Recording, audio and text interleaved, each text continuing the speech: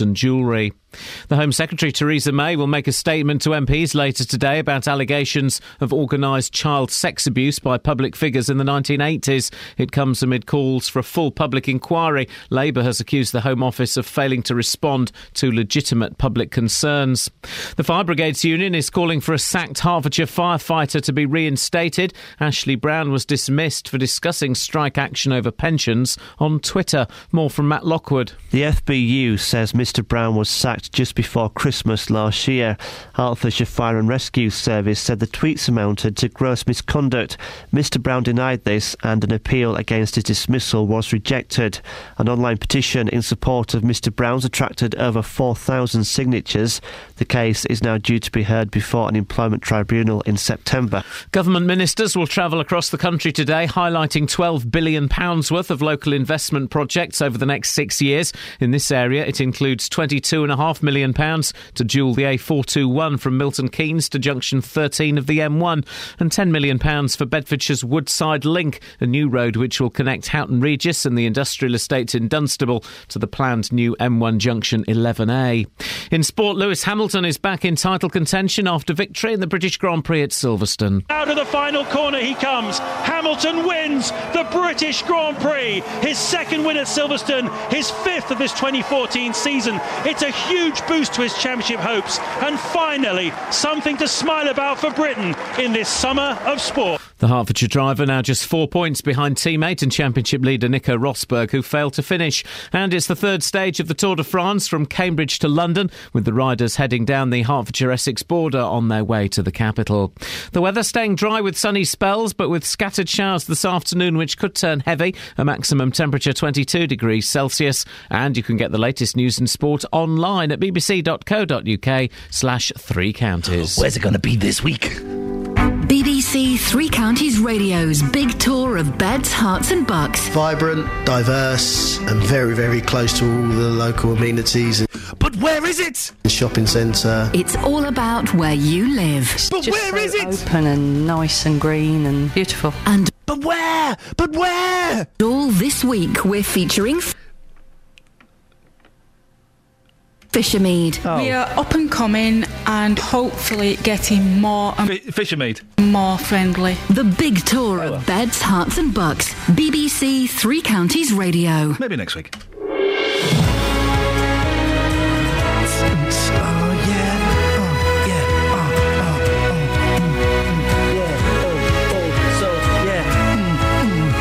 I'm 41 years old and man alive, I feel it today. I feel it. Feeling old and tired and flat. I feel flat, Kelly. Well, you look great. Hey! I've dressed like a teenager. I know, I like it. Or a middle-aged man. I'm wearing a hoodie. A what? A hoodie. Is that a musician? And I'm wearing a pop band T-shirt. What pop band? They might be giants. Oh, hey, we should play them today. Yeah, why the hell not? Why the hell not, guys? If you've got any remedies for flatness, then why are you laughing? Just at you. You laugh at that? Oh, okay. Thanks very much indeed. Oh! 5 minutes into the show, the producer turns up. Blythe, where you been, love? Oh, give me a break. It's Monday. Yeah, she's right. It's Monday. We're all a bit flat. It's just flat. Lots coming up on the show. I'll tell you what in a bit. Across beds, hearts and bucks. This is BBC Three Counties Radio. This song used to terrify me. I remember hearing this song in the dark once when I was about, I don't know, 7. It scared the life out of me, man.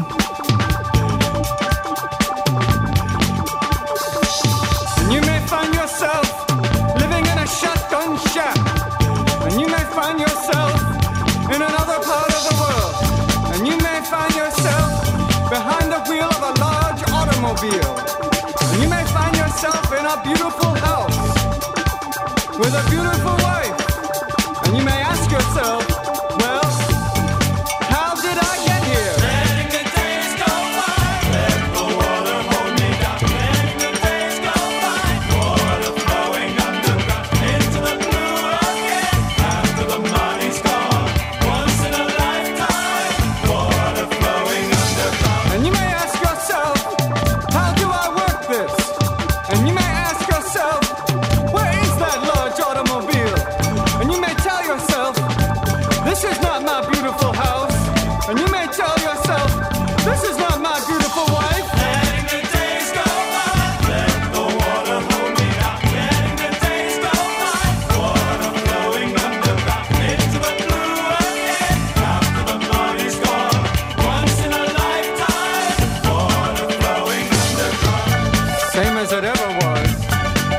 as it ever was.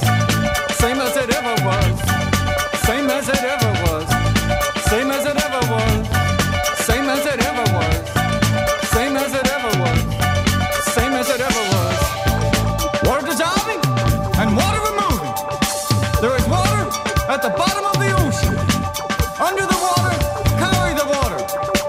Remove the water at the bottom of the ocean. Remove the water dissolving and water removing.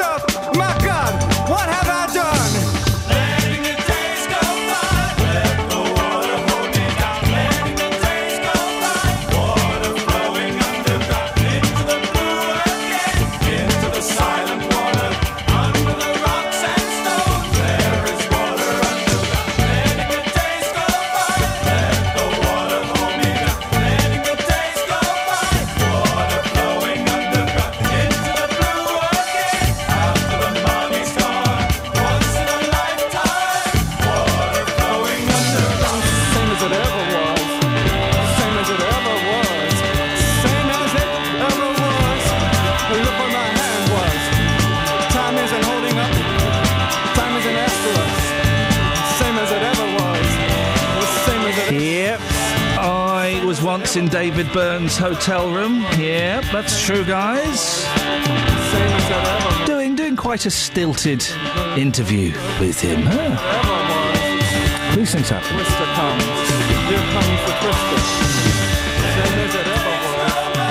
Here comes the Twister.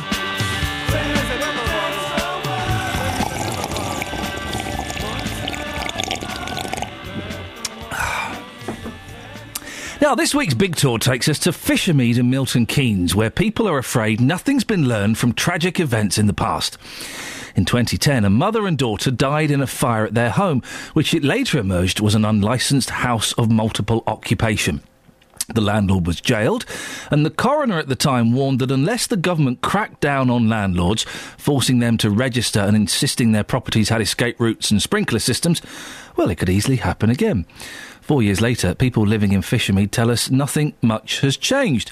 I'm joined this morning by Terry Baines, who chairs the Fishermead Residents Association. Morning, Terry. Good morning, Ian. Thanks for coming on at this ridiculous time of the day. What's going on there? What's happening?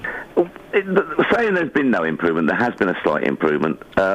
We identified quite a few homes in multiple occupation that we informed the council of. They investigated. They came up with a certain number that were they decided were HIMOs, and they started action to make sure they were licensed.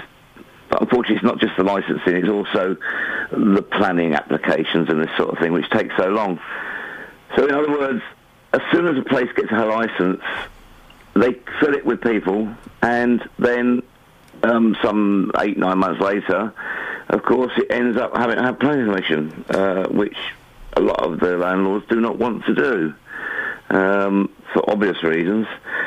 The main reason is, of course, the fact that the government, or the Milton Keynes Council, has really stamped down on the regulations for it, and they normally can't get planning permission. So they've got a house full of people that need accommodation.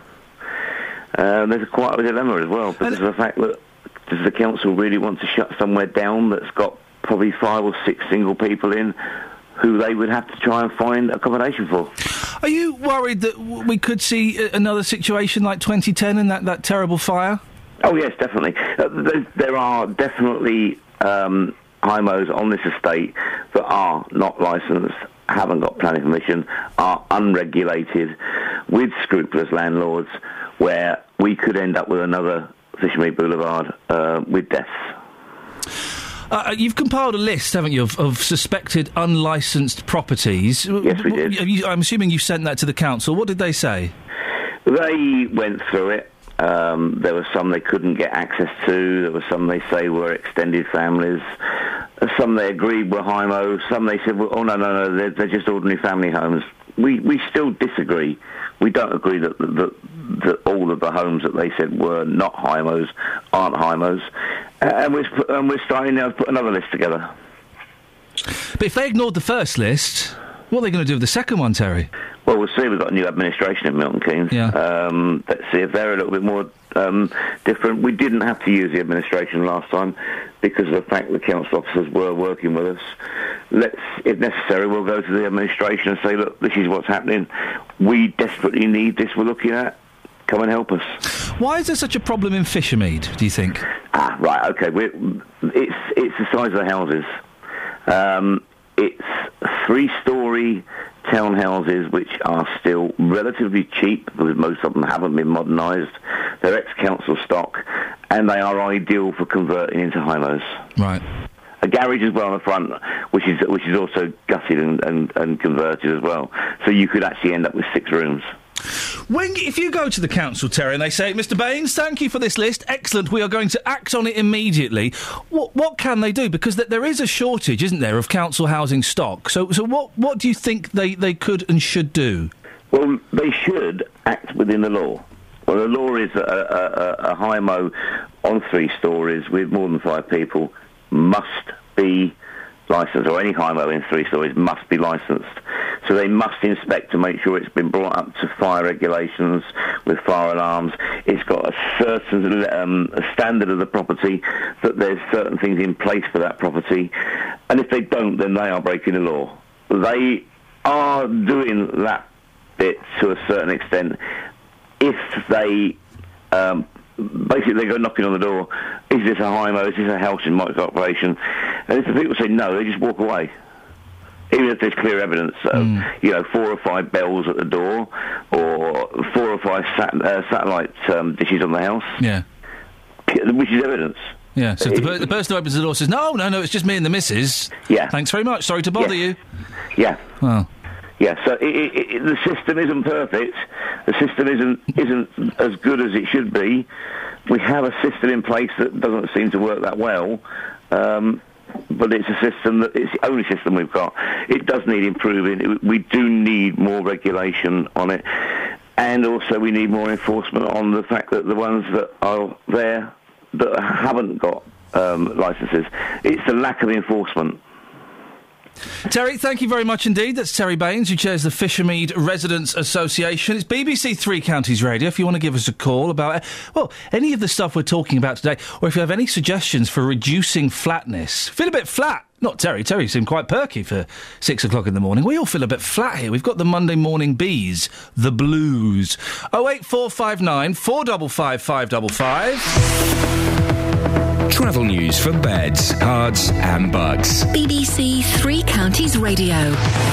Well, a very good morning, and so far this morning, taking a look at the A41 heading southbound, there's a lane closed at the moment due to an accident. Some recovery work are taking place as well, just at the Chesham turn-off.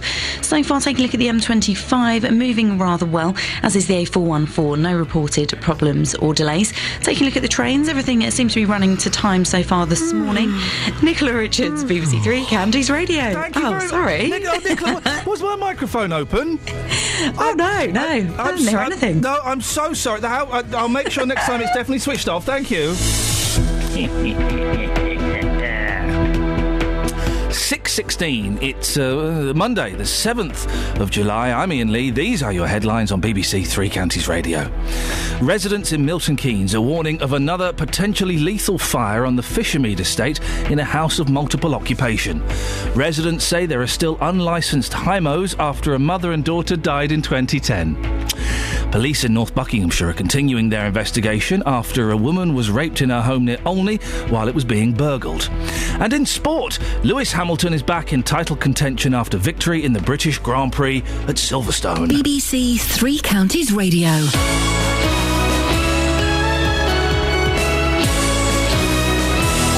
Every weekday morning morning from 9. Good morning, welcome to the JVS show. Your local stories. Have you had to rebuild your life after being a victim of crime? Do you think it's inhumane to keep people in prison for life? Do you think that immigration needs to stop? Your local life. Why do 70% of this country feel immigration is wrong? We've actually got an open doors policy. I am just so angry listening to some of them people. What the government will do, they'll start introducing American-type sentencing, like 200 years in prison. The JVS show. British people are not xenophobic. Weekday mornings from 9 on BBC Three Counties Radio. I'm your only friend, I'm not your only friend, but I'm a little glowing friend, but really I'm not actually your friend, but I am.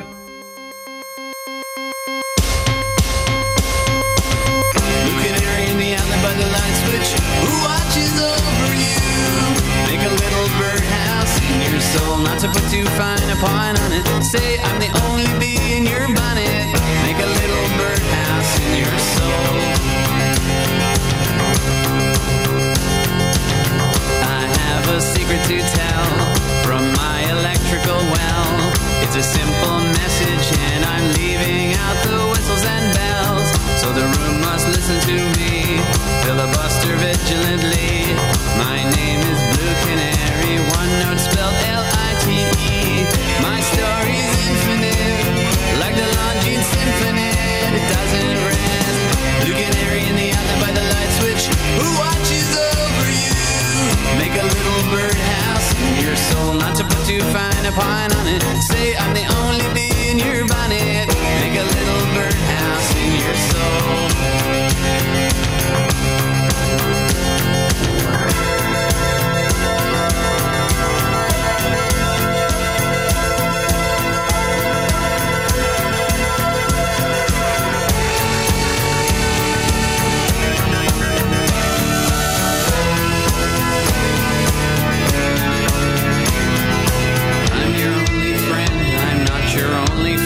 But I'm a little glowing friend, but really I'm not actually your friend, but I am. There's a picture opposite me of my primitive ancestry, which stood on rocky shores and kept the beaches shipwreck free. Though I respect that a lot, I'd be fired if that were my job. After killing Jason off and countless screaming Argonauts, new bird of friendliness, like guardian angels, it's always near. Blue Canary in the alley by the light switch, who watches over you? Make a little birdhouse in your soul, not to put too fine a point on it. Say I'm the only bee in your bonnet. Make a little birdhouse in your soul. While you're at it, leave the night light on inside the birdhouse in your soul. Not to put too fine a point on it. Say I'm the only bee in your bonnet. Make a little birdhouse in your soul. While you're at it, leave the night light on inside the birdhouse in your soul. Not to put too fine a point on it. Say I'm the only bee in your bonnet. Make a little birdhouse in your soul. While you're at it, leave the night light on inside the birdhouse in your soul. Not to put too fine a point on it. Say I'm the only bee in your bonnet. Make a little birdhouse in your soul. Thank you. Flat. Now, more than 4,000 people have signed an online petition calling for the reinstatement of a Hertfordshire firefighter, sacked for comments made on social media. Ashley Brown was dismissed on charge of gross misconduct for tweeting during one of last year's Fire Brigade's union strikes. Hertfordshire Fire and Rescue Service claim his comments were threatening in nature and may have brought Hertfordshire County Council into disrepute. Well, Catherine Boyle has been looking into this and joins me now. Catherine, what more do we know about Ashley Brown's case? Well, our reporters have been trying to establish what exactly was said on Twitter, and I've been trying again this morning, but you see, none of the parties involved will tell us because it's subject to an employment tribunal, which is set to happen in a couple of weeks' time. In the meantime, we have Hertfordshire Fire and Rescue Service claiming that Mr Brown's tweets were, as you said there, threatening in nature and may have brought the County Council into disrepute. Meanwhile, the Fire Brigade Union say that's simply not the case, which is why they've launched this petition, which is slowly but surely surely making its way around Facebook.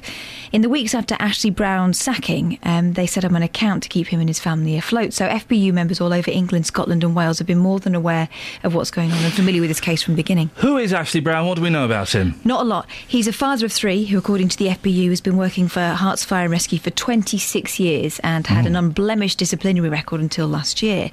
And that's about all we know, because the union's been speaking for him since it all began.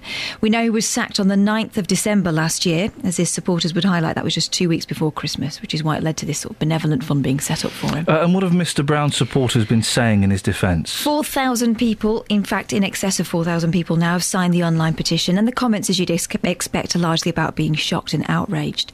The FBU insists that none of the alleged tweets were aimed at any individual or at Hertfordshire Fire and Rescue Service by name, and no referrals been made to the police about any alleged threats or the alleged threatening nature of the tweets.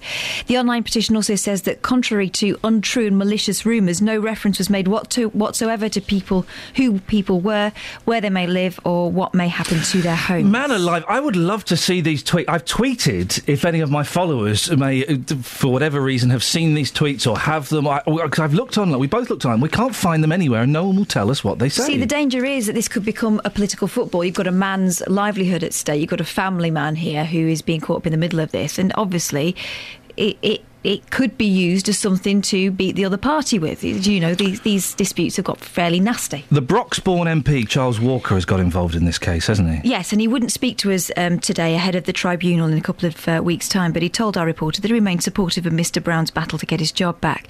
Back in May, I've been looking this up, he told the Hearts Mercury that he hoped the case will be reviewed and that some compassion will be exercised by those in authority.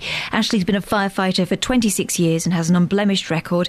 He fully admits to having made a mistake, which he's apologised for, and I don't think what I've seen is a hanging offence. I hope that common sense prevails and he's given the opportunity to return to the job he loves. I'm guessing Hertfordshire Fire and Rescue Service won't be coming on the show this morning. You're guessing right, they won't be commenting at this time, and an FBU official told us that the hearing is due to start on the 29th of September, but they're taking steps to try to get this resolved before then. It's a long shot, but if you've got these tweets, you know, what do they call it, a screen grab or something like that, email them in, ian.lee@bbc.co.uk.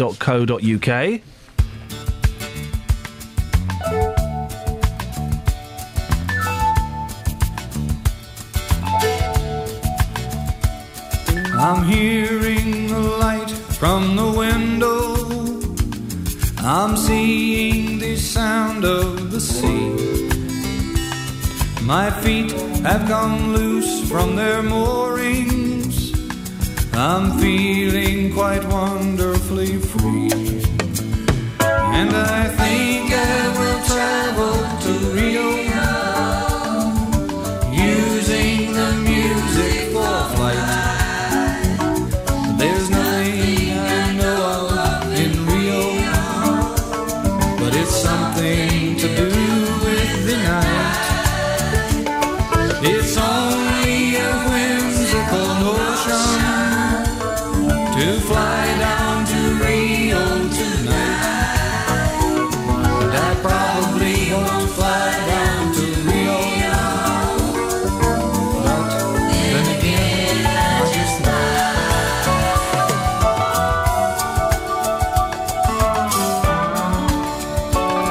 there's wings to the thought behind fancy. There's wings to the thought behind play. And dancing to rhythms of laughter makes laughter the rhythm of rain. So I think I will travel to Rio, using the music for flight. There's nothing I know of in Rio, but it's something to do with the night. It's only a whimsical notion to fly down to Rio tonight. And I probably won't fly down to Rio, but then again, I just might.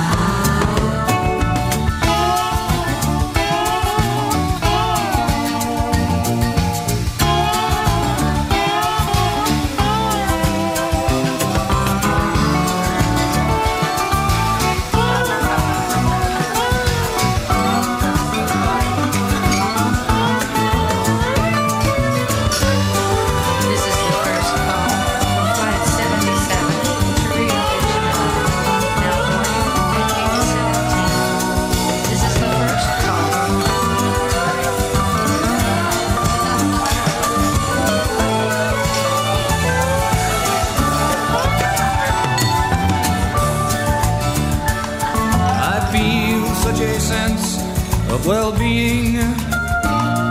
The problems have come to be solved. And what I thought was proper for battle, I see now is proper for love.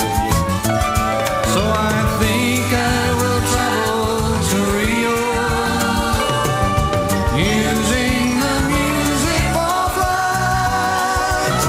There's nothing that I know in Rio, but it's something to do with the night. It's only a whimsical notion to fly down to Rio tonight. I probably won't fly down to Rio, but then again, I'll just lie. Here's something. What? This doesn't sound anything like Engelbert Humperdinck. Sounds quite like Engelbert. Hang on, it's not finished.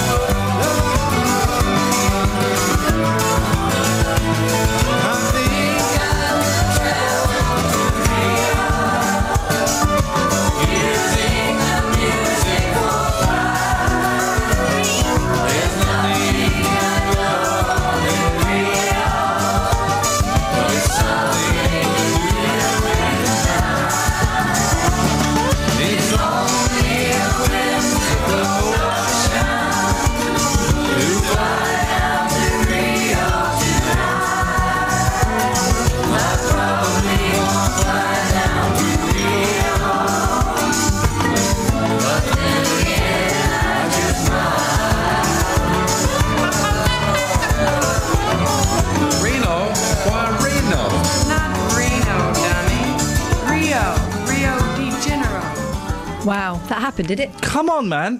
He invented pop videos with that video song. Yeah, plenty of time during that, didn't he? Flippin' heck! Travel news for beds, cards and bugs. BBC Three Counties Radio. The M1 Luton Spur building up in patches between junction 10A for the Kidneywood roundabout and junction 10 for Luton Airport as those major roadworks are continuing there. There's a lane close on the A41 heading southbound at the Chesham turnoff. There's been an accident there and at the moment some recovery work is taking place.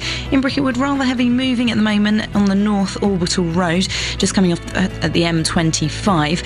So far taking a look at the trains, minor delays on the Metropolitan line between Rickmansworth and Amersham, and that's due to a signal failure. Nicola Richards, BBC Three Counties Radio. Across beds, hearts and bugs. This is BBC Three Counties Radio.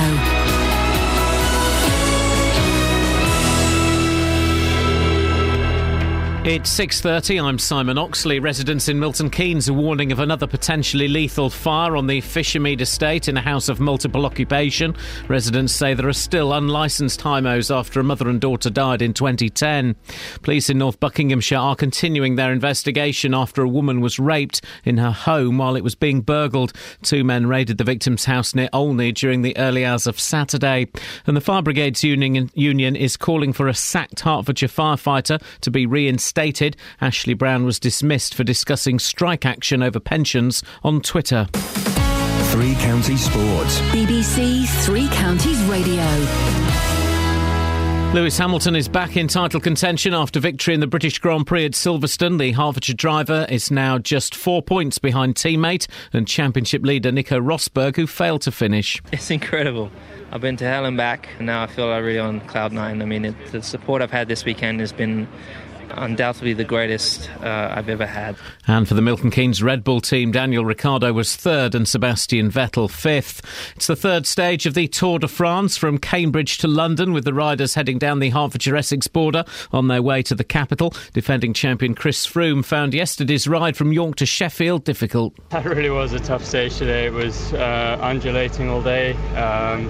big fight for position, but I mean the crowds out there were incredible. I mean the support we've had from Yorkshire has just been out of this world. Novak Djokovic won the Wimbledon title after a thrilling 5-set victory over Roger Federer. You know, going into a match with Novak, it's always going to be tough, sometimes rough physically, because, you know, we play athletic points, and, you know, I can only say congratulations today. Amazing match, amazing tournament once again, and deserved, well deserved. In football, Luton have confirmed the signing of experienced right-back Paul Connolly to fill the gap left by Ronnie Henry's departure. 30-year-old Connolly has previously been at Plymouth, Derby and Leeds and ended last season at Crawley. And in cricket's Minor Counties Championship, it's day 2 of 3 at Harpenden. Hertfordshire are 82 for 2 in reply to Norfolk's 197. Bedfordshire declared on 276 for 9 away to Cumberland. The hosts are 110 for 1 in reply, and Buckinghamshire are 254 for 4 away to Suffolk. BBC Three Counties News and Sport. The next full bulletin is at 7. Across beds, hearts and bucks. This is Iain Lee. BBC Three Counties Radio.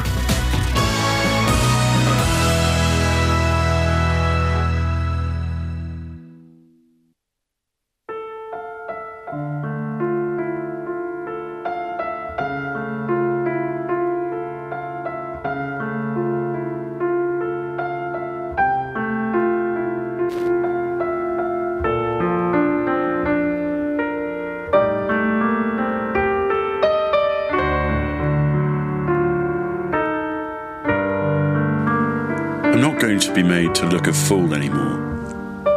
You've done it once too often. What do you take me for? Oh, darling, there isn't any pleasing you, is there?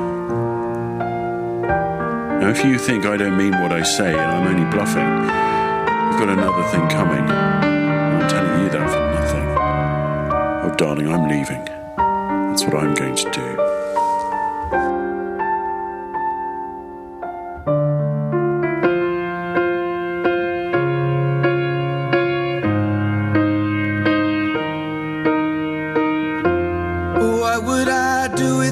Your smart mouth drawing me in and you kicking me out. You've got my head spinning, no kidding. I can't pin you down. What's going on in that beautiful mind? I'm on your magical mystery ride, and I'm so dizzy, don't know what hit me, but I'll be alright. My head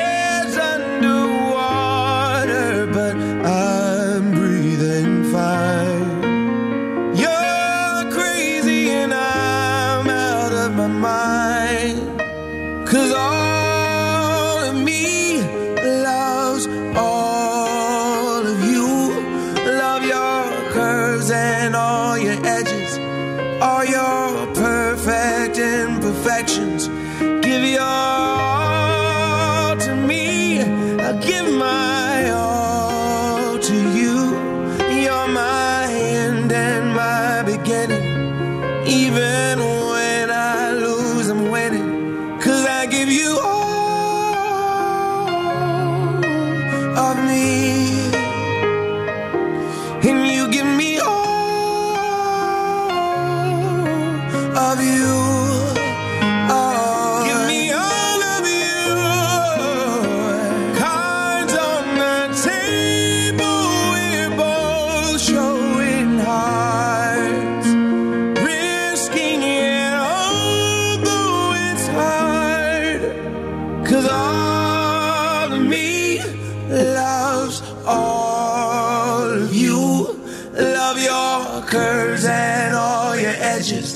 All your perfect imperfections. Give your all to me, I'll give my all to you. You're my end and my beginning. Even when I lose, I'm winning. 'Cause I give you all of me. Brought bags. And you give me all of you. I imagine it's got something to do with I give you bags. all of me. and you give me all of you. Oh, yeah, all right, John. Thank you, mate. Yep. Thank you, John. That one, I believe, could be described as being for the lovers out there. Maybe it's got you feeling a little bit romantic if you're still in bed. Good for you. Why would you be listening to this nonsense? I hope you switched us off now. Yeah, because we're ruining it. Yeah, if you are, if that got you in the mood and you intend to see that mood through to its natural conclusion, switch me off. Yeah, because we're not in the mood. I don't want to be any part of that at all. For goodness sakes, you perverts. Frankly, I feel a bit violated. Turn it off. Yes. Pack it in. Grow up, for goodness sakes. You've got kids. Got work to do. Out. Catherine Boyle has joined me. When I say joined me, has remained in the studio. I couldn't expend the energy. Can I show off to you? Go on. Whoa. I'm joking. A couple of weeks ago, you were very upset because your children had been involved in a non-competitive school sports day. Yeah, I know. And what did they end up doing at this non-competitive school sports day? Time trials. Oh dear! And they bored time trials. It was my son's sports day on Friday, and I was expecting the same. And I didn't go. I couldn't go because I was here. I was overjoyed to receive a phone call from my son saying, "Daddy, I won all 3 of my races." And did he really win, or did he just? I've got video evidence. Oh right. I've got video evidence. He won all 3 of his races. One was just a race, straight race. Mm-hmm. One was a teddy bear race. What does that involve? Well, from what I can gather from him, it involves him picking up a teddy bear and running. And another one was a bucket and spade race. What's that? Same, but with a bucket and spade. That's the only difference I could get out of him. He didn't really want to talk about it too much. He won... You don't want to talk about it, too honest. He doesn't like to brag. He got 3 stickers. He won He won all of his races. OK, what's that going to get him in life? Well, it's going to teach him that he's going to win everything. Mm-hmm. He's successful. And that a teddy bear and a bucket and spade are not an impediment to winning. Exactly. So yeah, well, my daughter got an outstanding report on Friday, like academically. So, for what? Reading and writing and maths and stuff that will get her a job. Yeah, but he can run with a bucket and spade. Thank you very much indeed. I know what skill I would rather have. It's flat this morning, isn't it? Yeah, I know. I'm looking for cutlery. Do you know why? I've been inspired by some Nottinghamshire schoolboys. Yeah, go on. What have they done? Tunnelled out. Of where? Of their school. Pupils at one of Britain's worst behaved schools. Hang on, serious face. These boys got problems. These guys got issues, guys. They've got issues, guys. Let's sit down and try and understand. But fair play, they attempted to escape by tunnelling under a 12-foot high security fence using cutlery pilfered from the canteen. What issues have they got apart from they are wicked at digging? In the scheme apparently inspired by the film The Great Escape. No, they wouldn't have seen that. They wouldn't have seen The Great Escape. 5 boys, 8, that's part of their problem. The Great Escape's not as good as everyone says, by the way, either. It's all right, though. Yes, I mean, it's all right. You're just used to it. If you hadn't seen it before, you go, that is a fair play, that's a good film. I mean, but it's not brilliant. That and The Italian Job. See? You're nearly smiling. Only because you look like you really had to put a lot of effort into doing that whistle. I'm good at whistling. You're not, though. I can whistle effortlessly. Go on, then. OK, what do you want me to whistle? That. Colonel Bogey. Colonel Bogey. Beg your pardon, don't call me that. Right. Right, so I'm going to... OK, this is effortless. OK, I'm going to do it effortlessly. You're having to warm up your lips. The pressure's on. You can't do it when you're laughing. Listen, if you're going to do something active, you've got to warm up your lips. Right. You all right? Yeah, go. Stop looking at me. Right, here we go.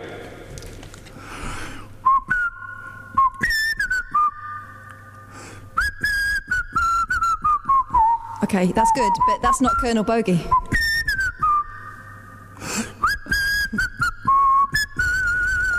That was nice, had a bit of a trill on it. Yeah, exactly. Now Colonel Bogey. I don't know who he is. Do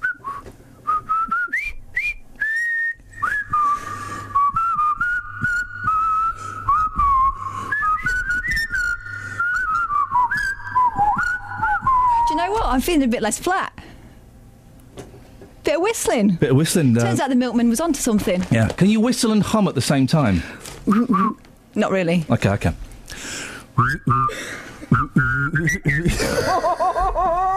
Well, that's like one of those sort of Nepalese tribesman things. No idea what she says. They can do circular whistling and that. Anyway, these lads tried to get out. They got foiled when teachers discovered what they were doing. Teachers! Teachers. Andy Roach, assistant head teacher at the 1,200 pupil school, alerted staff Squealer. Grass. To the attempted breakout in an email last week about students digging a hole under the fence to escape.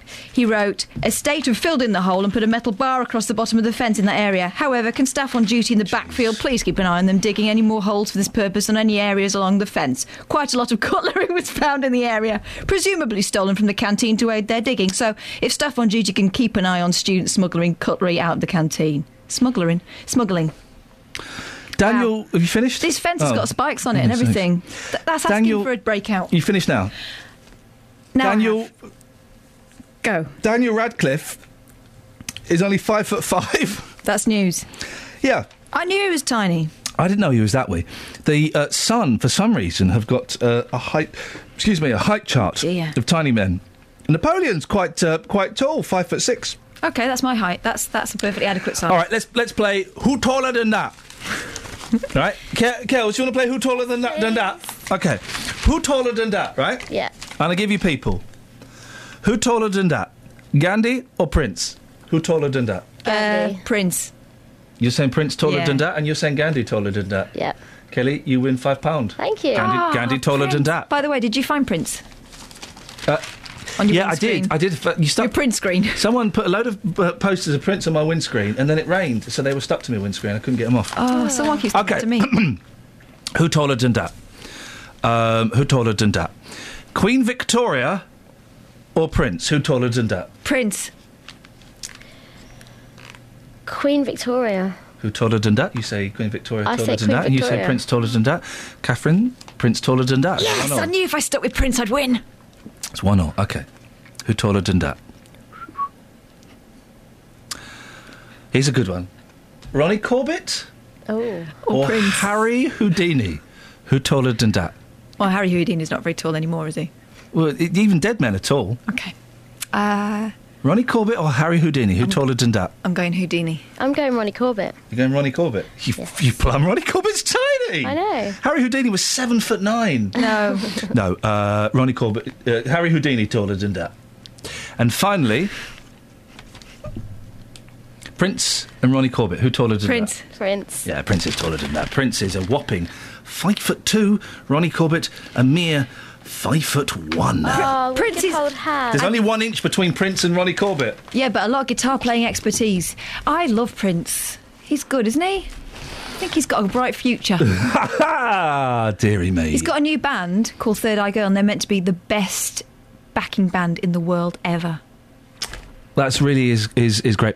If you want to join in the flatness this morning, 08459 455 555. Travel news for beds, cards and bugs. BBC Three Counties Radio.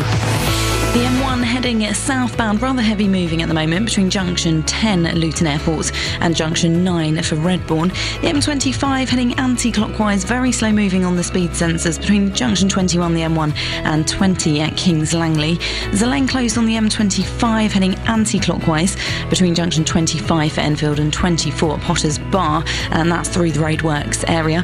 Heavy moving on the North Orbital Road just off the M25 and onto the trains. Minor delays at the moment on the Metropolitan line between Rickmansworth and Amersham. That's due to signal failure. Nicola Richards, BBC Three Counties Radio. Thank you very much. 6:45. It's Monday the 7th of July. I'm Iain Lee. These are your headlines on BBC Three Counties Radio. Residents in Milton Keynes are warning of another potentially lethal fire on the Fishermead estate in a house of multiple occupation. Residents say there are still unlicensed HIMOs after a mother and daughter died in 2010.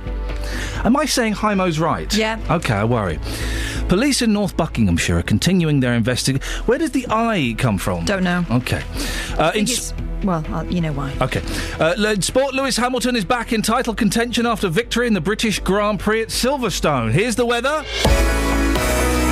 Beds, Hearts and Bucks weather. BBC Three Counties Radio. Yes, thanks very much indeed. It's looking like a quite nice day, really, across all three counties. But this afternoon, we will run the risk of a sharp shower around. Generally, they're pretty isolated and a lot of dry and fine weather at the moment. The temperatures are doing nice, so we slipped into single figures last night. But with all the sunshine we've had in the last couple of hours, we're up to 10 and 11 degrees just now. And plenty of sunshine through this morning. As I say, the risk of a shower cropping up this afternoon. And then tomorrow, a very similar story. We'll start with temperatures having slipped into into single figures in some spots. In the towns will stay around 10 or 11 degrees. And then plenty of sunshine through the first half of the day. A really good chance of picking up a shower tomorrow afternoon, and they'll be quite sharp and thundery. Wednesday should be drier though. Thursday we'll start to run the risk of some rain pushing towards us from the east. In the meantime, the temperature staying around the low 20 Celsius mark between any showers that we'll see in the next few days. So pretty settled, save for the risk of some showers, especially tomorrow afternoon.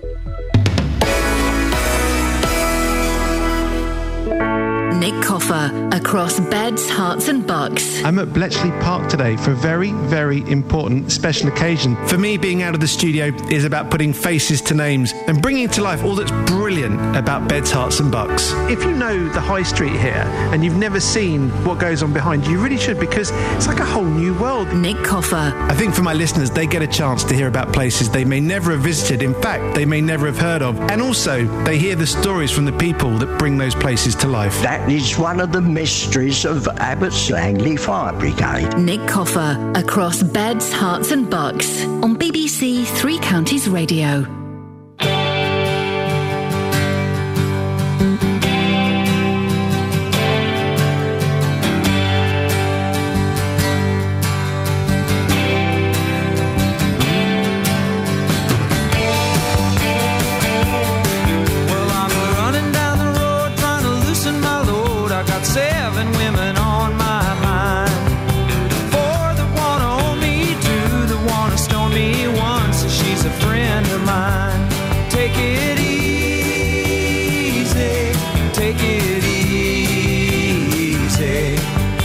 The sound of your own wheels drive you crazy.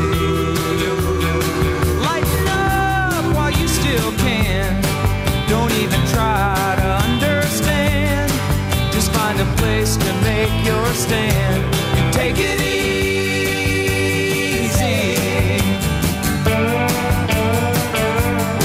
Well, I'm standing on a corner in Winslow, Arizona, and such a fine sight to see.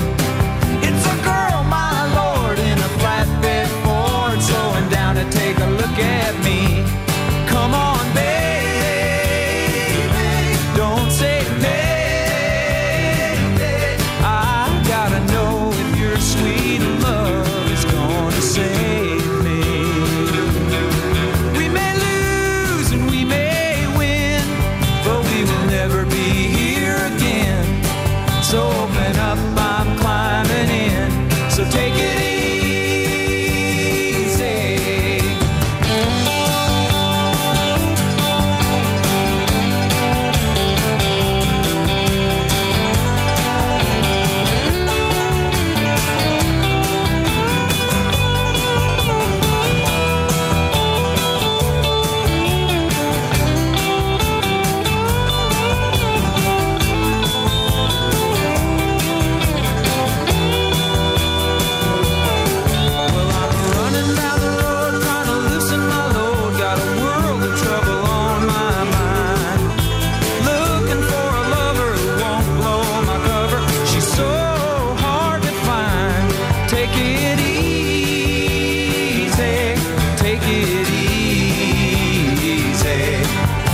The sound of your own wheels make you crazy. Come on, baby. Don't say maybe. I gotta know if your sweet love is gonna save me.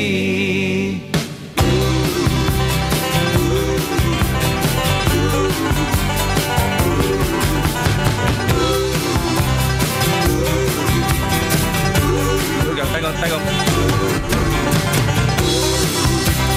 Ooh, we got it easy.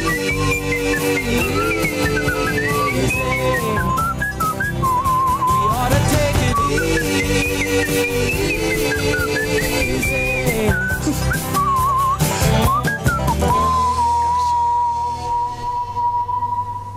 You really are a massive show-off. Wait, I can do wicked whistling. I'm the wicked whistler of the West. Innit?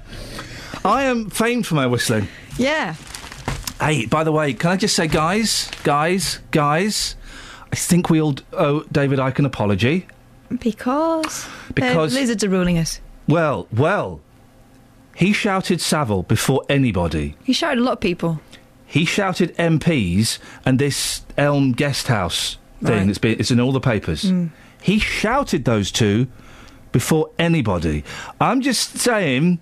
The faces are coming off soon. I wouldn't be surprised if David Cameron turned into a lizard at some point in the near future, or indeed the Queen herself. Let's keep an eye on that. Dealey, pick up your phone, mate. We're trying to call you to, get you on the radio and stuff. We've got a mission for you. Deals on wheels. Deals on wheels, haven't we, Kels? Yep. We've got a mission. Got a mission. Oh, well, that's him. He's ringing back. There we go. Okay. Excellent. He is very responsive, isn't he? He is. He certainly responds to something. If you want this is what... Can I just say, Dealey came in today... I had a smooth link then. No, I know. You can go back into... I'll give you the feed line. Good. Dealey said today... that was the weekend, Dealey. Oh, I felt rough on Sunday. I was really ill. I don't know what it was. I said, well, what did you do the day before? Well, I laid in the sunshine for 5 hours, then I went out and had about 13 beers. Well, I wonder. I'm no doctor. I'm no medic. I think it might have had something to do with that. Do your story.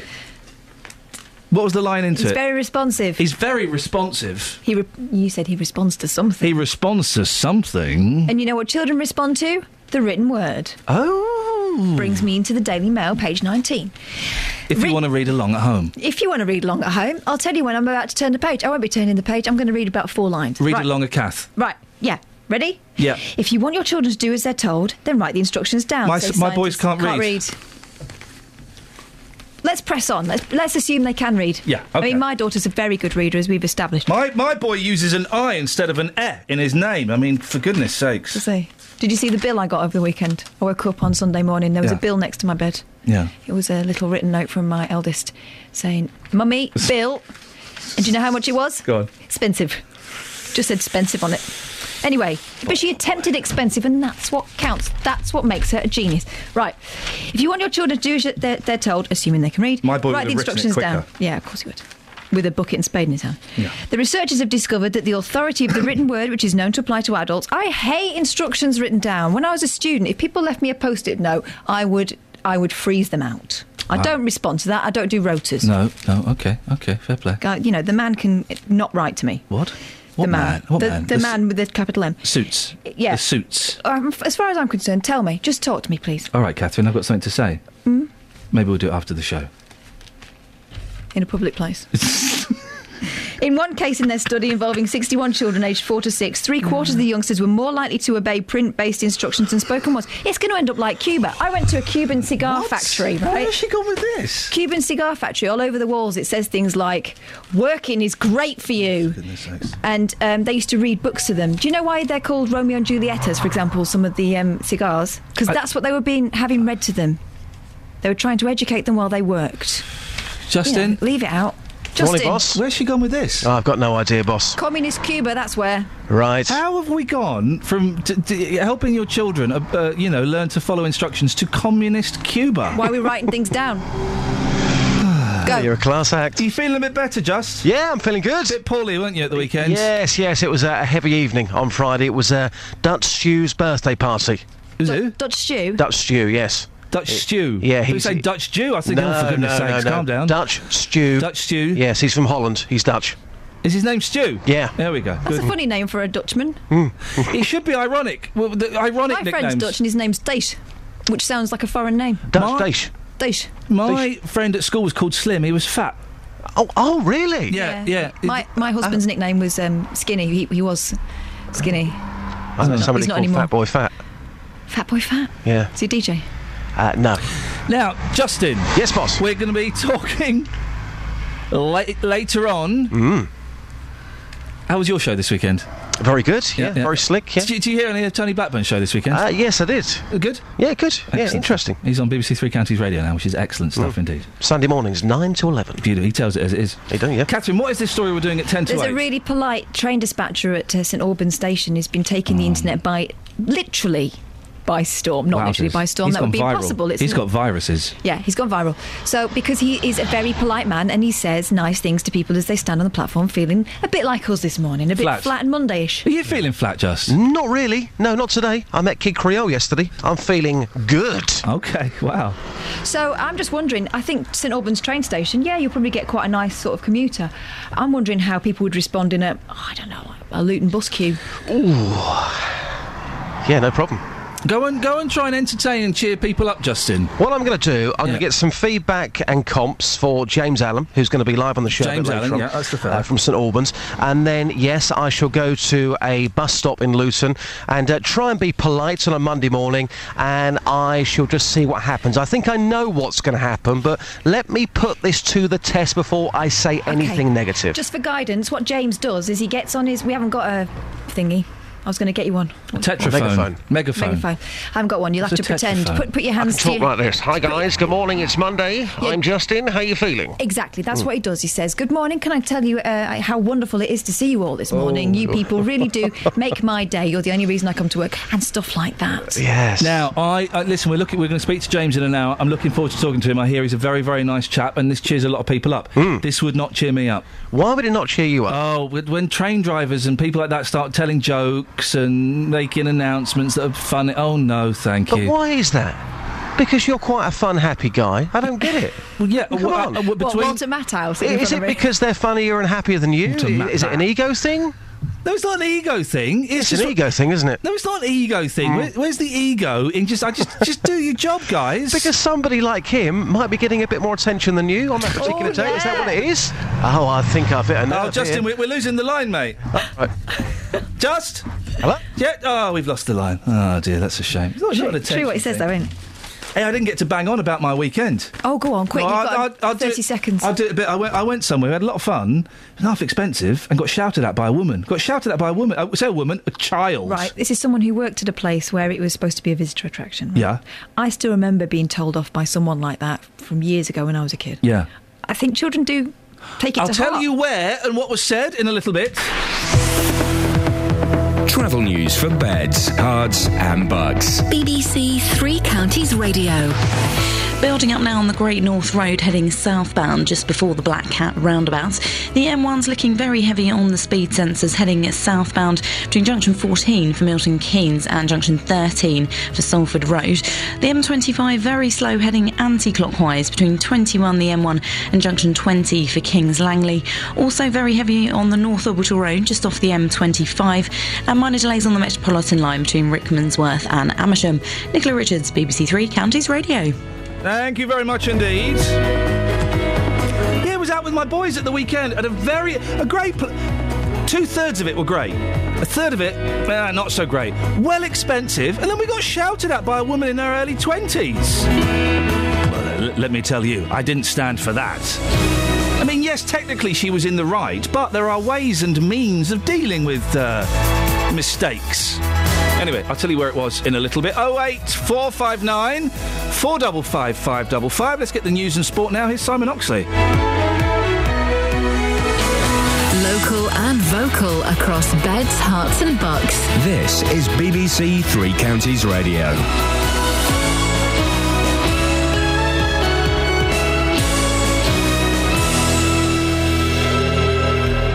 It's 7 o'clock. The headlines. Residents' fears for another Fishermead fire. Woman raped during burglary at her Buckinghamshire home. And Silverstone triumph for Lewis Hamilton. BBC Three Counties Radio. Residents in Milton Keynes are warning of another potentially lethal fire on the Fishermead estate in a house of multiple occupation. In 2010, a mother and daughter lost their lives in a HIMO. The landlord was sent to prison for 4 months. Terry Baines, who chairs Fishermead Residents Association, told this programme there have been improvements, but dangers remain. There are definitely HIMOs on this estate that are not licensed, haven't got planning permission, are unregulated, with scrupulous landlords, where we could end up with another Fishermead Boulevard with deaths. Police in North Buckinghamshire are continuing their investigation after a woman was raped in her home while it was being burgled. 2 men raided the victim's house near Olney during the early hours of Saturday. The woman, who's in her 50s, said she was raped by one man while the other searched her home and stole cash, credit cards and jewellery. The Home Secretary Theresa May will make a statement to MPs today amid growing criticism of the way her department has handled allegations of historical child abuse. Yesterday, the former Conservative Cabinet Minister Lord Tebbit said there may have been a cover-up of claims that politicians at Westminster were involved in paedophile activity. The Fire Brigades Union is calling for a sacked Hertfordshire firefighter to be reinstated. Ashley Brown was dismissed for discussing strike action over pensions on Twitter. More from Matt Lockwood. The FBU says Mr Brown was sacked just before Christmas last year.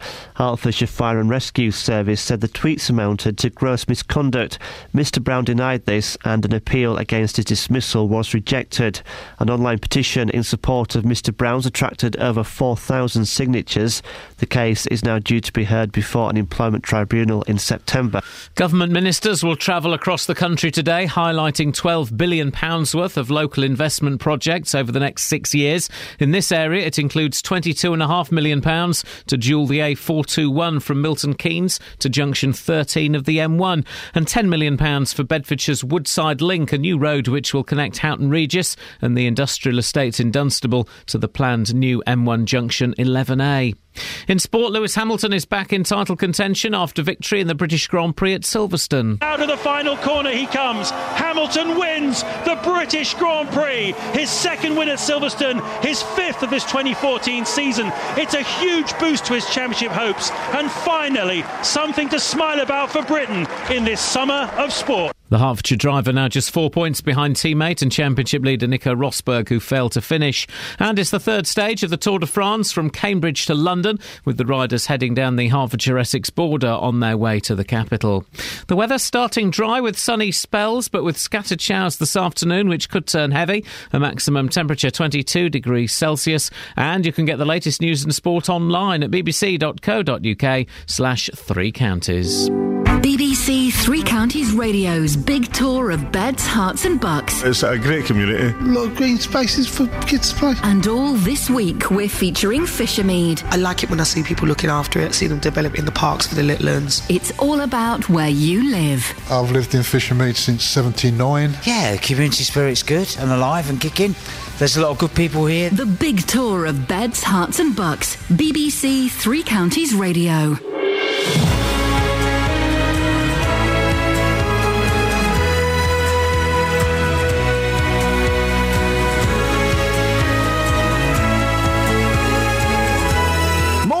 This is Iain Lee, BBC Three Counties Radio. It's Monday. Got that I don't normally get the Monday feeling. I've got the Monday feeling. Thank you. I've got the Monday feeling this morning. Maybe it's because it was a little bit darker as I drove in. Yeah, we're on the wane. We were on the wax, now we're on the wane. Anyway, don't let my personal midlife crises spoil your morning. Lots to talk about. If you want to give us a call, you can. Some of the stuff we've got, including 4 years after a fatal fire, fears there's still dangerous housing in Fishermead. 1,000-sign petition in support for firemen sacked for tweeting. And a gentleman you may be familiar with if you use St Albans Station. We'll be speaking to James Allen a bit later on, who brightens people's days by, doing fun and frivolous announcements. Well, would that entertain you or get on your wick? 08459 455 555. Across beds, hearts and bucks. This is BBC Three Counties Radio. This is it, I've got it. I don't like, Catherine. Yes?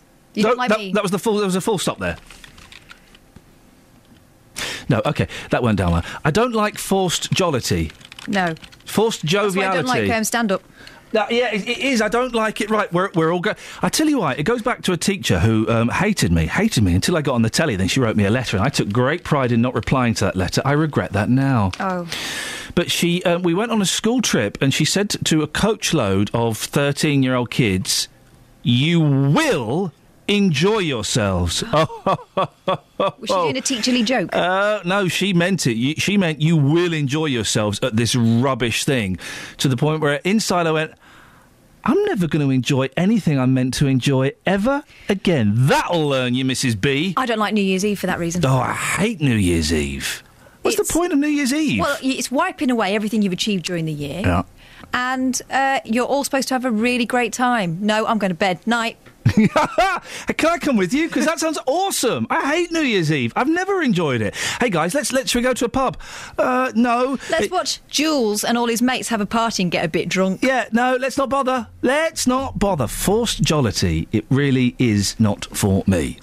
But maybe you like that kind of stuff. Maybe you like it when you get funny announcements on train stations. Maybe, and James Adams is supposed to be a lovely chap, and we'll have a chat with him. And maybe you think I'm being bar humbug Scrooge-like in my attitude. 08459 455 555. Across beds, hearts and bucks. This is Iain Lee. BBC Three Counties Radio. Just getting a pep talk there. Thank you.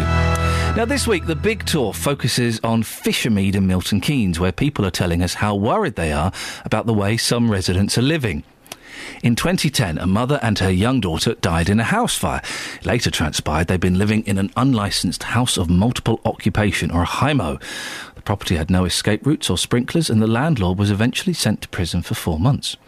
The coroner at the time warned that unless there was a crackdown, it could happen again. But 4 years on, people living in Fishermead feel that nothing has changed.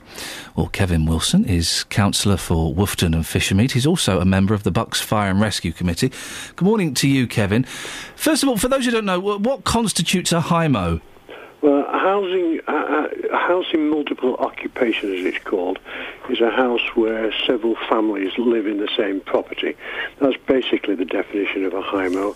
There are different regulations concerning the size and height of the property, but basically that's the case. So how is that different from flats? Well, flats are... Each property is self-contained. We're talking here about single properties which have been subdivided into different bedrooms, if you will, so people are sharing the same property. Do properties have to have planning permission before being converted into HIMOs? In most cases, yes, but of course, as you possibly know in relation to planning, it isn't illegal to do something without planning permission. The danger is, of course, you risk enforcement action. And there are certainly suggestions that there are a number of HIMOs on Fishermead in particular, but elsewhere in Milton Keynes, but especially on Fishermead, which do not have the relevant planning permission that's required. So as well as having some form of planning permission, they need licensing as well, don't they? Again, yes, the details of that are quite obscure, but in essence they do, again, depending upon their size and scope. It's not quite as simple an equation as one would wish. So what are your main concerns when it comes to HIMOs in Fishermead? Well, I mean, first of all, it has to be said that houses in multiple occupation are not unique to Fishermead or indeed to Milton Keynes. They're found throughout the whole country. And in some cases, of course, they do provide good standard of living for many people who otherwise wouldn't be able to afford anything else. But there are concerns about both the density of them. There's certainly concerns that some of them are badly run, and there are issues potentially about fire safety and all of those concerns. And there are concerns about some antisocial behaviour and parking and other things. But Fishermead is a particularly interesting place because there's a very, very large concentration of houses in multiple occupation in that estate, and there's no doubt a lot of residents feel quite uneasy about that. And it's certainly true that concentration isn't found elsewhere in Milton Keynes to the same extent. We spoke to Terry Baines, who chairs the Fishermead Residents Association. He said he's been to the council with a list of places that are these houses of multiple occupancy and are illegal ones, and he's been ignored. Well, I don't know about ignored. But certainly there are concerns about houses which may be in multiple occupation, which the council doesn't know about. They are being investigated, and I have assurances that is always the case. He says he's presented a list and nothing's been done about it. And sometimes people knock on the door, say, is this a house of multiple occupancy? No, it's not. Oh, OK then, and they leave it at that. Is the council thorough enough? It's always the case that sometimes it's terribly difficult. Some houses, for instance, that people think are in houses in multiple occupation actually are not. It's a single family.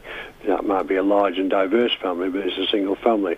So it's not always easy to come to an exact certainty as to whether a house is in multiple occupation or not.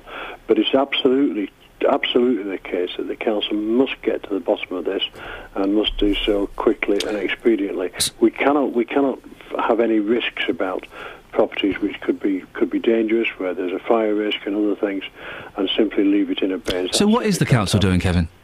Well, the council is investigating. The council is also considering further reports. You recognise this as further reports, yes, coming to Cabinet in the next month or two to see if we can't join up our licensing and planning policies in a much better way, to make sure, in a sense, that we get to the bottom of this, to make sure that we do root out any rogue landlords and problems, because local residents are rightly concerned, and we want to make sure that we give them every assurance that we're doing everything we possibly can. What investigations are you undertaking?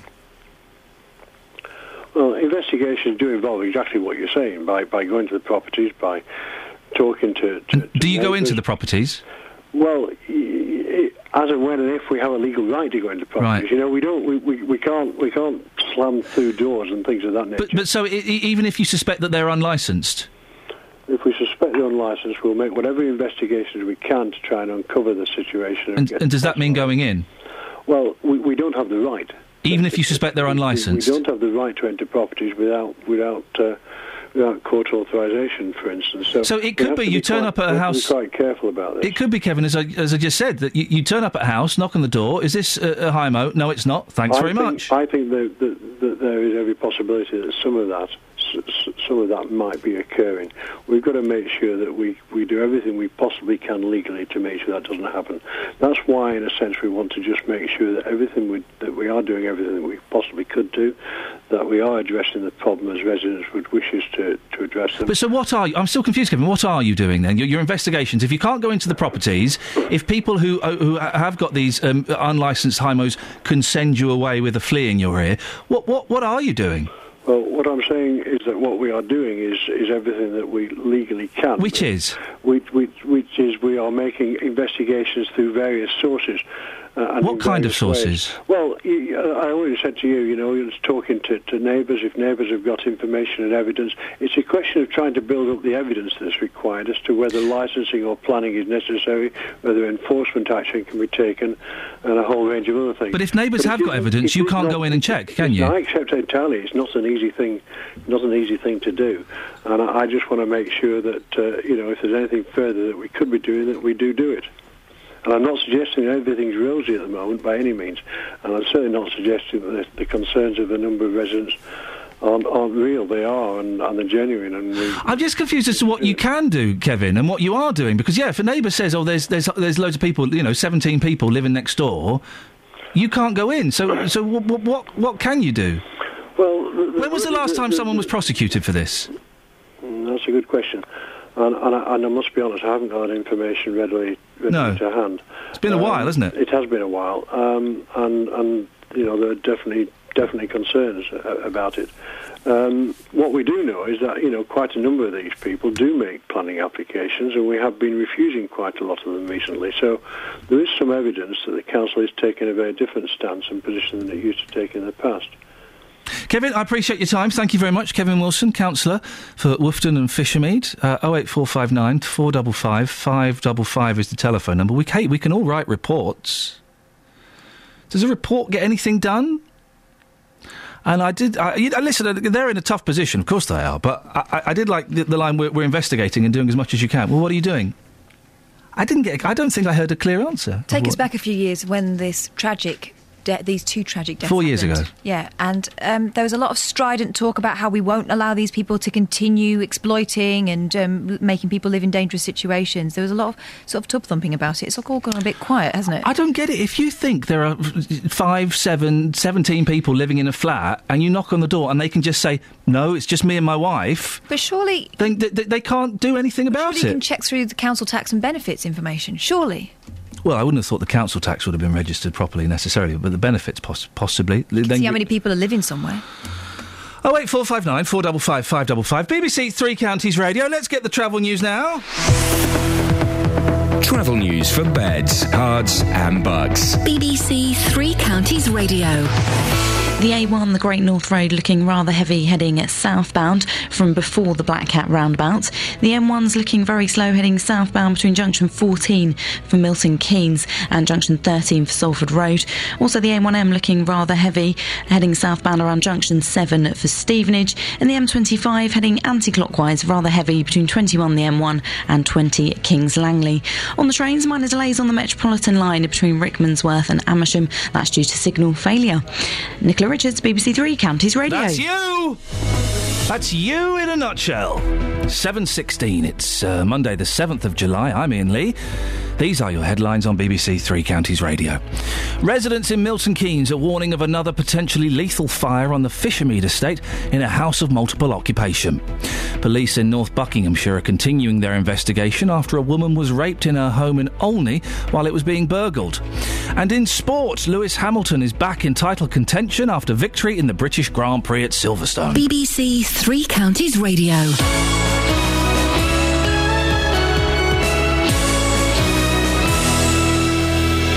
BBC Three Counties Radio's big tour of beds, hearts and bucks. People are lovely. There's a lot of people who've lived here a long, long time. We are up and coming and hopefully getting more and more friendly. And all this week we're featuring Fishermead. Community spirit's good and alive and kicking. We've got our community garden here that's flourishing. Inviting everyone to where you live. Friendly estate where people care about each other. Yeah, I've got a good community and they all look after each other. If you've got a story everyone should hear about, let us tell them about it. It's my home at the end of the day, and if I move, I'll be back. The big tour of beds, hearts and bucks. I love fish and meat. From BBC Three Counties Radio.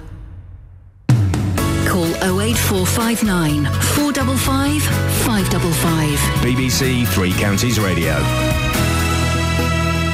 I swore in the studio just then, very loudly, and for a millisecond I lived in a world where I looked down and the microphone fader was open, the microphone was on. It wasn't, but I had that heart-stopping, stomach-sinking moment of, oh my God, my career's over. And let that be a lesson. No. What was it you said?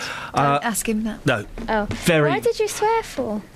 Why did you swear for? I'm so What flat. did you swear for? I'm so flat this morning. I'm struggling to get it up this morning. I really am. I'm just flat. What can we do? Get your dander up, you mean? Yeah, my dander. My pecker. Can't get my pecker up. How can we help? Or your chin. My chin is up. Why the long face? What? Oh. I'm not Christian O'Connell or a horse or Celine Dion, unless you're saying I look like one of those. You're like a horse Celine Dion O'Connell. Right, that's fighting talk where I come from, guys. That's fighting talk. Now, an online petition calling for a Hertfordshire firefighter to be given his job back after comments he made on Twitter has attracted over 4,000 signatures. Ashley Brown was dismissed on a charge of gross misconduct for tweets discussing strike action over pensions. Hertfordshire Fire and Rescue Service claim his comments were threatening in nature and, quotes, may have brought Hertfordshire County Council into disrepute. We can speak now to Keith Hanscombe from the East Anglia branch of the Fire Brigades Union. Keith, you've been involved in the campaign to get Ashley reinstated. What were the nature of Ashley's tweets? Good morning. Well, yes, the nature of them were about the strike, but obviously I can't actually talk about the details of those because they're still subject to a sort of appeal and employment tribunal. But the claim that they were threatening in nature is interesting since there's no threats made in them to any people or individuals or named people. There's been no complaints received by the service, and there's no sort of reference being made to the police or any other party. No threats to specifics. Were they just generally threatening? No, they weren't threatening at all in any way, in my view, nor in our solicitor's view, and importantly, not in the view of his own MP, the Conservative MP, Mr Walker. He's seen them, and he said it's ridiculous that someone who's given 25 years exemplary service to Hertfordshire people should be sacked for tweets that he thinks are innocuous. So they weren't threatening. Did they contain aggressive or sweary language? Well, I think the important bit here, and I think it's what we're all very, very conscious of, is that because it was the early stages of back in December, the early stages of the dispute, the national strike over firefighter pensions, that I think there's a lot of tension around. So I think we... So yes. No, I'm not saying there was any abusive language in there at all. Was there any abusive language in there? Well, I can't quote on anything. That's I'm not asking you to quote. I'm just asking, were there swear words in there? I can't comment on what's in the tweets. There's a very, very clear legal bit. I did explain to research. No, I know. And you've already said they weren't aggressive, though. So you've commented on the tone, and that's all we're asking for. I suspect, Keith, that you would tell me if there weren't swear words in there. Is that correct? No, I don't think I would. I wouldn't comment at all because for legal reasons. But importantly, his own MP's seen them, and he thinks it's ridiculous he's been sacked for them. Okay. I'm making up that there were swear words in there. Would that be correct? Well, I can't answer that question. You can ask as many times as you like. I won't answer that question. OK. What's the rule about firefighters commenting on disputes during strike action? Well, it's interesting because in the fire service we're expected to hold, for some strange reason, a much higher standard of behaviour when we're off duty, let alone on duty. And so we get treated, unfortunately, a bit differently. And there's been a number of cases recently around disputes where the employer, the fire service themselves, have tried to clamp down on any speaking out at all.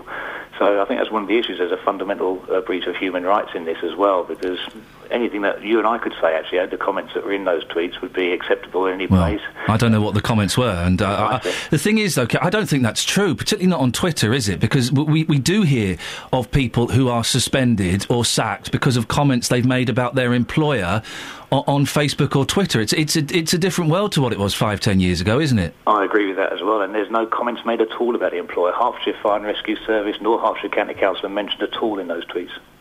OK, well, again, there are people who've been sacked or suspended because of comments they've made about work conditions or, political strike action. Well, I'm not sure there's been many of those, no, because most people actually have a right to make comment about things that they do in their lives, and also political comment. It's different when you're at work. It's a real shame I've not got the tweets, and I know you can't go into specifics, but you have me at a disadvantage here because I don't know what they say, so I can't make any judgment on them. No.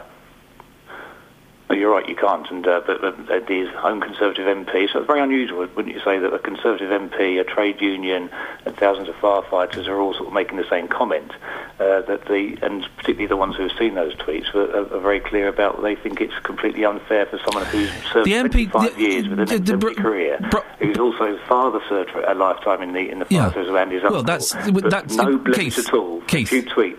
Keith, with greatest respect, is what his father did for a job has got no relevance to this at all. The Broxbourne MP, Charles Walker, said that these tweets, quote, weren't a hanging offence. He didn't say that they weren't offensive or anything like that, did he? He says he's made several comments actually about them not being worthy of sacking. That he saw them as innocuous, and I think there's one of the bits of judgments. I think whether someone's worth being sacked for things that they say, and compared to somebody who should actually have some other sanction, maybe. I think it's the kind of bit where you work in a service and you give that kind of commitment to the community that ought to be taken into account. What impact has this dismissal had on Ashley and his family? It's been pretty devastating for him, unfortunately. I'm pleased to say that the firefighters and members of the public around Cheshunt have been collecting money for him, been sending donations to him to try and help him survive. But his 3 children, his wife, there's health issues in his family, and he's also the main carer for his dad, who unfortunately during this episode has also passed away. You're hoping that Ashley's case can be settled before it gets to the employment tribunal. What steps are you trying to take to achieve this? Well, we've been lobbying the council, and we've got a chance for the council to make a decision about this next week. Effectively, we just asked them to relook at the case themselves as elected members. We understand that managers, in those times, I say, sensitive times when you've got strike action looming, that let the councils have a look at it, see if it's with a fresh set of eyes and see what they think. If a Conservative MP thinks that the punishment's been too harsh, we hope they will intervene and perhaps look at the case and perhaps reinstate Ashley. And if this fresh set of eyes agrees with the original decision? Well, then it goes to the employment tribunal, and the employment tribunal decide it's unfair. But I think that given the length of service that Ashley's given, without saying not a single blemish on his career to that point, I think as a reasonable employer, the council would like to look at it, take a look. If they still feel it's justified, well, that's their decision. But I think that many people, and we certainly believe that they may well change their mind. There is a danger, isn't there, Keith? You lot have got a lot of strikes coming up soon. Is Ashley turning into a political hot potato? Well, that's the bit that's very difficult, man. We hope it isn't, and that's the problem, I suspect, and I think this might be what's been difficult. Imagine being a manager listening to such a case at the time at the start of the dispute. I can see how that would make it very difficult to make judgments that you would perhaps make differently at different time. And so I'm very keen to not be political. This is about a firefighter who gave 25 years service, got a family of 3, health issues in the family and financial issues in the family. He says some things because his own pension is being robbed from him. And so well, Keith, hang on. You've just said you don't want this to be political, and then you've just used incendiary language, haven't you, by saying he doesn't want his pension to be robbed from him. That's a political statement. That is a political statement. It's also very much how Ashley feels. I know, but you've just said you don't want this to be a political thing, and yet you are using political language. Yes, I might have used political language there, but for Ashley, if his pension's being massively reduced and he's got those commitments, would you feel a little bit incensed by that? And are you likely to make comments on Twitter about a strike that you're taking part in? But it does sound a little bit like a manifesto, though, Keith. The case with Ashley is surely one thing, but then to start introducing political language shortly before a huge strike that you lot are going to undertake again, I just worry that Ashley's being used as a poster boy for this strike. Well, we've been very quietly and discreetly lobbying councillors for a number of months. We've been speaking to the MP and other people. We've kept it out of the press largely. In fact, it was Mr Walker who first went to press with it.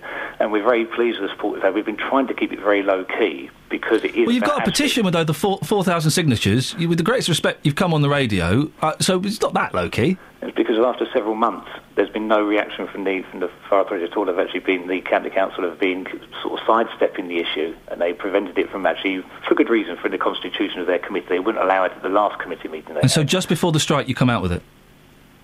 What, just before the strike? No, just because we're a week away from the full county council meeting. Okay. When else would we come out with it? Keith, I appreciate your time. It's a fascinating story. Thank you very much, Keith Hanscom, East Anglia branch of the Fire Brigades Union. Across beds, hearts and bucks. This is Iain Lee. BBC Three Counties Radio. It's interesting. I'm trying to think. There would be certain things, Catherine, that if I said on Twitter, I would get the sack for. Yeah. And you can write as much as you like my views, not the views of my employer, but you have to be so careful. We've had the legal training, writing all views expressed on here are mine, not those of the BBC, don't count for nothing. No. It's like saying allegedly. It's like saying Catherine Ball's a murderer. Allegedly, that don't cover you in a court of law. Plus, there was no proof. Well, you say that. I made sure. Sorry. I just do. You do, and it is. It is changing so much, very quickly, that you've got to be careful what you say on Twitter and on Facebook. I'm trying to think of what I would have to say on Twitter to get this out. I certainly I got suspended at Absolute Radio for saying something about a company on there that turned out was one of the biggest... Massive sponsor. And I didn't realise, and they'd muffed up my boiler. It was British Gas. They muffed up my boiler. I slagged them off on Twitter. I got hauled over the coals and suspended for 2 weeks. Sans pay. The other thing is, the more followers you have, the more power you have, as far as people are concerned. So the more they'll come down on you like a ton of bricks. You have to be so careful what you say on Twitter, and whether that's right or wrong, I don't know. But you do have to be really, really careful. 08459 455 555 if you want to have your say on that. Travel news for beds, cards and bugs. BBC Three Counties Radio. The M1 heading southbound, looking very heavy on the sensors between 14 at Milton Keynes and junction 13 for Salford Road. Also looking rather heavy on the M1 between junction 11 at Dunstable Road and junction 9 for Redbourne. The A1M's looking rather heavy heading southbound at junction 7 for Stevenage. And the A41, there's a lane closed from Hemel Kings to the M25 at junction 21 for Kings Langley. Queues back to almost at Chesham. That's due to some resurfacing work that's taking place there. Take a look at the M25, that's queuing heading anti-clockwise between junction 21, the M1 and junction 20 at Kings Langley. And minor delays on the Metropolitan line between Rickmansworth and Amersham, and that's due to some signal failure.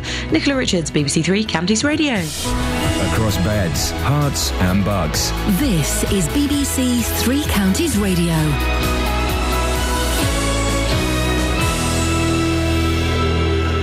It's 7:30. I'm Simon Oxley. Residents in Milton Keynes are warning of another potentially lethal fire on the Fishermead estate in a house of multiple occupation. In 2010, a mother and daughter lost their lives in a HIMO and the landlord was sent to prison for 4 months. Police in North Buckinghamshire are continuing their investigation after a woman was raped in her home while it was being burgled. 2 men raided the victim's house near Olney during the early hours of Saturday. And the Fire Brigades Union is calling for a sacked Hertfordshire firefighter to be reinstated. Ashley Brown was dismissed for discussing strike action over pensions on Twitter. An online petition backing his case has over 4,000 signatures. Three Counties Sports. BBC Three Counties Radio. Lewis Hamilton is back in title contention after victory in the British Grand Prix at Silverstone. The Hertfordshire driver is now just 4 points behind teammate and championship leader Nico Rosberg, who failed to finish. Starting back there made it so much harder for myself, but to wiggle my way through and then catching Nico, really felt that I had the pace to race with him. I was looking forward to that race, I was really, really looking forward to that battle, to get the win, to hold the trophy up on the podium. Really grateful, thankful for the fans. And for the Milton Keynes Red Bull team, Daniel Ricciardo was third and Sebastian Vettel fifth. It's the third stage today of the Tour de France from Cambridge to London, with the riders heading down the Hertfordshire-Essex border on their way to the capital after 2 memorable days in Yorkshire. Here's Team Sky principal Sir Dave Brailsford. To think that there's that many people come out for a sporting event and a cycling sporting event in Yorkshire is, for a French race, basically, it's incredible, really. And it kind of took your breath away, it really did. And you think, well, this is going to finish in a minute, and it didn't. There was just a wall of people all the way around. Novak Djokovic won the Wimbledon title after a thrilling 5-set victory over Roger Federer. After losing several Grand Slam finals in a row, started, of course, doubting a little bit, and I needed this win a lot. I'm going to try to use it in the best possible way and for my confidence to grow for the rest of the season and rest of my career. In football, Luton have confirmed the signing of experienced right-back Paul Connolly to fill the gap left by Ronnie Henry's departure. 30-year-old Connolly has previously been at Plymouth, Derby and Leeds and ended last season at Crawley. And in cricket's Minor Counties Championship, it's day 2 of 3 at Harpenden. Hertfordshire are 82 for 2 in reply to Norfolk's 197. Bedfordshire declared on 276 for 9 away to Cumberland. The hosts are 110 for 1 in reply, and Buckinghamshire are 254 for 4 away to Suffolk. BBC Three Counties News and Sport. The next full bulletin is at 8. Travel news for beds, guys, and bugs. This is what happens. BBC Three Counties Radio. Hang on. I'm going to stop this. Hang on. Oh no, that's not home. Hang on. Oh no, stop that. Hang on. This is why you shouldn't shout in my ear, Kelly. It puts me right off. Hang on. Well, I'd like to know what difference it's going to make, full stop, because the teachers always seem to be going on strike. They seem to go on strike every 5 minutes. And morning, Ian. This is Kelly's nan. I'd like to ask you to stop getting on to her and insulting her. Oh, yeah, I like that one. Hang on. Don't know. This is just a mess. They freaking mean it. Press stop! I'm trying to! Shall I come in there? No, I got it. Press it! I got it. Hang on. Shaka-laka boom boom. There we go. Well, Sue Clark is chairing the action group against turbines and joined. I can't stop the flipping computer! Turbines. If you're just waking up, normal service will be resumed. Have you ever seen a cat when it gets into its basket? It'll turn and it's going to stick its paws into the bottom. Right, and it sounds when it gets on your lap and it digs its paws into your leg. Let this one finish, I'm there. It's going to sleep on a snake. There we go, all right. Okay, that didn't happen. Oh, blimey, what was going on there? This is what. Tell her not to shout abuse in my ear. Kelly. Yes, Kelly's. That was it's all. Not her fault. You were pressing it. No, yeah, that's Kelly's fault. She prompted a reflex. Hello. You don't shout in my ear when I'm about to press a button. I was trying to wake you up. It's too late for that. You were asleep during that bulletin. It's too late no for that. offence, Simon. Well, no offence. No. Full stop. Offence. Exclamation mark. Quick, talk to Ian. Oh, blimey. Morning, Ian.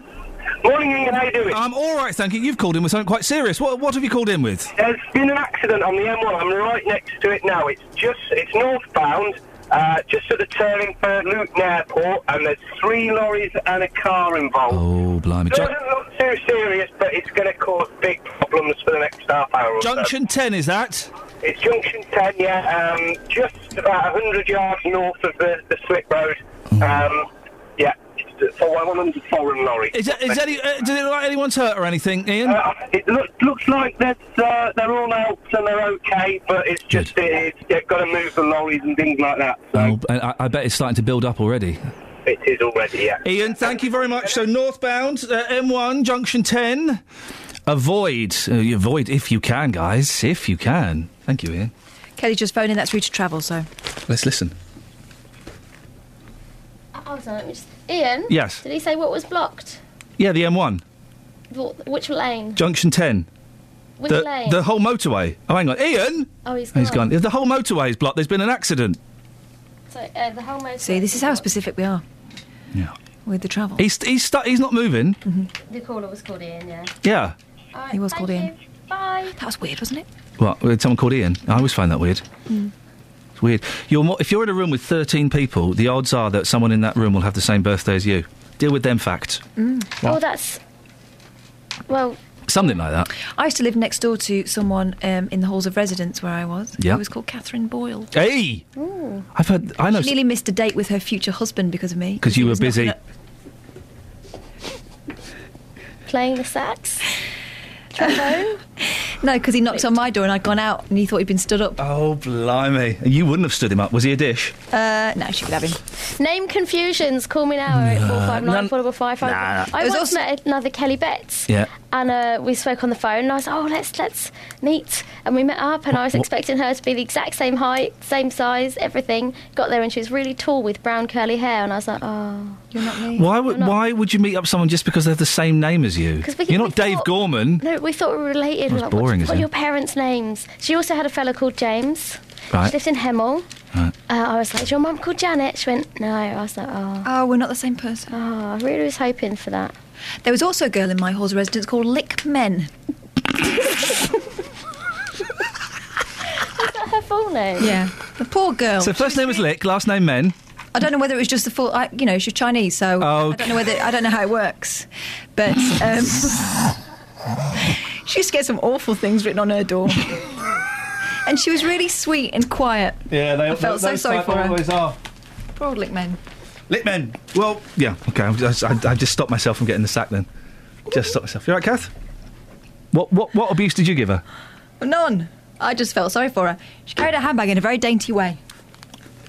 She didn't deserve it. Did she? No. She's a proper lady. Did she lick men? Certainly not. No. Anyway, it was no one's business. She did then.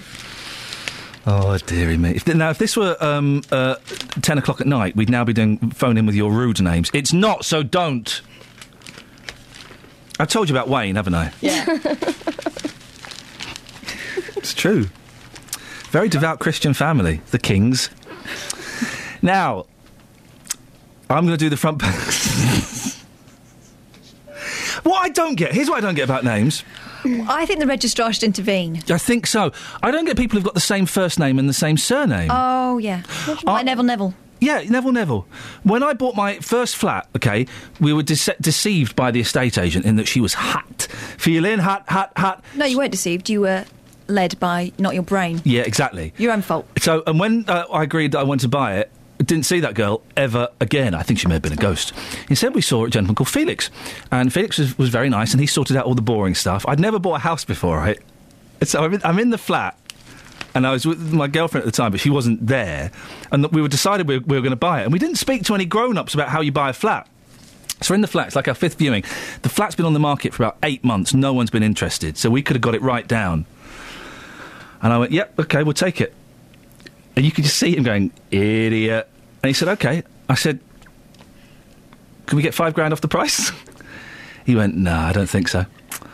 OK. What an idiot, it's a game of poker. So we paid the full price. Anyway, this gentleman called Felix was fine. And then I went round to get the keys. Everything had been signed and sealed. Went round to get the keys. I shook his hand. First things first. He had no middle fingers. Or was it thumbs? He was missing... Maybe it was thumbs or middle fingers on either hand. Right. That's weird. And then we saw a document. Well, come on. It's not the norm. Yeah, but it's not it's not a sign of anything sinister, is it? Well, who knows? And then we saw the document. letter signed from Felix. First name, last name, Felix. He was Felix. Why would you do that? That means happy, doesn't it? Does it? He was happy when he found you. Flipping heck. Yeah, I know, exactly. He would have been happy when he found Lick Men as well. There was a boy I heard in the paper the other day, and his first names... Yeah. His first names, they decide to hyphenate. You know, sometimes people can't decide. Oh, yeah. John Thomas. Oh. A baby called John Thomas. Now, at that stage, if you're the registrar, you've got to say something, haven't you? You know, just to let you know, this name does mean Willie. Yeah, this name means Willie. Are you happy for that for the rest of his life? If I was registrar, I would make them have silly names. I don't think the registrar has that power. Yeah, but you know. Registrars, if you're a registrar, can you not talk them down sometimes? Because, you know... In some countries, it's illegal to have stupid names. Like, you can't be called Obi-Wan Kenobi. It's a character in a movie. Obi-Wan Kenobi. What's wrong with that? Kelly? Nothing. He's Skywalker's teacher, isn't he, Obi-Wan Kenobi? In France, up to fairly recently, you had to have one out of an official book. Yeah, that's true. So, Francois, fine. Obi-Wan Kenobi, forget it. What's wrong with Kelly? They've had to halt filming on the new Star Wars film because of Harrison Ford. Well, yeah, they've got to wait for him to heal, haven't they? Got to wait for him to heal. Use the Force. Is Obi-Wan Kenobi in this one? I don't really know the Star Wars... He should be in it, shouldn't he? History. He should be in it. Oh, no, he's dead. That's what I thought. But he can still be in it, can't he? They Ghost. can use holograms and that. Like Laurence Olivier in that musical with Cliff Richards. Remember that time? Did he do that? Yeah. My mum went to see him in that Heathcliff musical. Laurence Olivier wasn't in that. No, Cliff. She said he was in it too much. He was the star of it. Yeah, but there were bits where it was young Heathcliff's turn. Yeah. But old Heathcliff, Cliff, yeah. decided to stand at the side of the stage and emote. Oh, jeez. In apparently an over-the-top manner. Give me a call now. Is Obi-Wan Kenobi in the new Star Wars film? 08459 455 555. Kels, do you know if he's in it or not? No, I don't know. Okay. I'm sure if he's not, there'll be references throughout. They'll have a little nod, won't they? Yeah. Right, well, shall I look at the front pages of the newspapers? Yeah, be quick. Oh, no! So, Sunday, on a whim, my wife says, let's go to Birdworld. I went, that sounds rubbish. Birdworld? Yeah, it sounds rubbish. I said, let's go to Woburn Safari Park. Mm-hmm. And I've realised I say safari wrong as well, and I've not been able to say it. I don't. I caught an extra I in there. I caught myself doing it, and I thought I can't say safari right. I know. Anyway, say it in isolation. Safari. That's like you can't say quarter either. I don't say quarter. No, you say quarter. I don't say quarter. He says quarter, doesn't he? He also says milk. Really so we went to, and what I want to say is Windsor Safari Park, because I'm old enough to know that place, guys. Mm-hmm. So we went to Woburn Safari Park, and I'm not being funny, right? There were four of us. He's about to be funny, you know. Well, no. There were four of us. We drove up. We're all excited. We hadn't looked online, really, at all. We just looked to see it was open. Said, right, there are two adults, one 4-year-old, one 2-year-old. Oh, the 2-year-old gets in free. Oh, fantastic. Wee, quid's in. That'll be £60, please. 60 quid! You having a laugh? 60 quid! I don't remember it costing that much. 60 quid! How much? 60 quid! To get in, right? All right, fair enough. And we go. That's expensive. That is well expensive. Then we're on a little drive. The driving around bit is fun, you know, because you can let the kids drive in there. There's no law. It's a private road. You can let the kids drive. It's true. Really? Yeah. So we're driving around. We saw the rhinoceros, saw the lions, saw the ostrich. The tigers up the end. They're never towards the cars. They're always up the end. No, tigers came near us. Did they? So did the bears. So did the bears. The bears came near us, and we had a monkey on our car. Nice. Didn't do any damage like he did to the car in front. Suckers. Did he get his toolbox out? Got it out, and he ripped an aerial off, and he ripped their seal off. And I nearly said something very rude then, but he did. Anyway. They do look for loose bits. So. Kelly. You're right, Kelly. Kelly, focus on the story. Anyway, so we're driving around, okay? This is good, but it's time for travel. God, nuts. Travel news for beds, cards and bugs. BBC Three Counties Radio. The A1, the Great North Road, looking rather heavy heading southbound just around the Black Cat roundabouts. The M1's looking slow as well heading southbound between junction 12 for Flitwick and junction 11 at Dunstable Road. Taking a look so far at the A1M, that's looking heavy just around junction 7 for Stevenage, and the M25's looking very heavy heading clockwise just around junction 25 for Enfield, heading through those roadworks. Taking a look on the Barnet Way, that's looking heavy between Barnet Lane and Mill Hill Circus, and minor delays on the Metropolitan line between Rickmansworth and Amersham, and that's due to some signal failure. Nicola Richards, BBC Three Counties Radio. Can you whistle? Oh no, dear, turns out you can't. rubbish. Yeah, rubbish. Utter rubbish. Oh, now we've gone straight into the weather. BBC Three Counties right, Radio. Sarah? Yeah. It's not your turn. I know it's not. Oh, flipping it. I can wait. I can do it now. I mean, I'm really pretty easy. Well, listen, don't let yourself down, Sarah, for goodness sakes. Right, I tell you what, you do it now, then I'll come back with the right music and I'll do the news. By that point, you'll be gone, so it's not your concern. I see. Over to you. Beautiful start this morning across the three counties. Very happy to be on air to say that to you.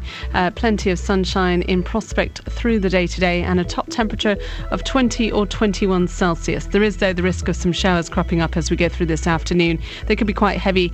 They could have a little rumble of thunder mixed in at times, but there will be also drier and brighter interludes mixed in with those showers, and a top temperature, as I say, 20-21 Celsius at 70 in Fahrenheit. Tomorrow, a really good risk of running some showers in the afternoon, but before that, again, dry, lots of sunshine around, fairly cool start first thing in the morning.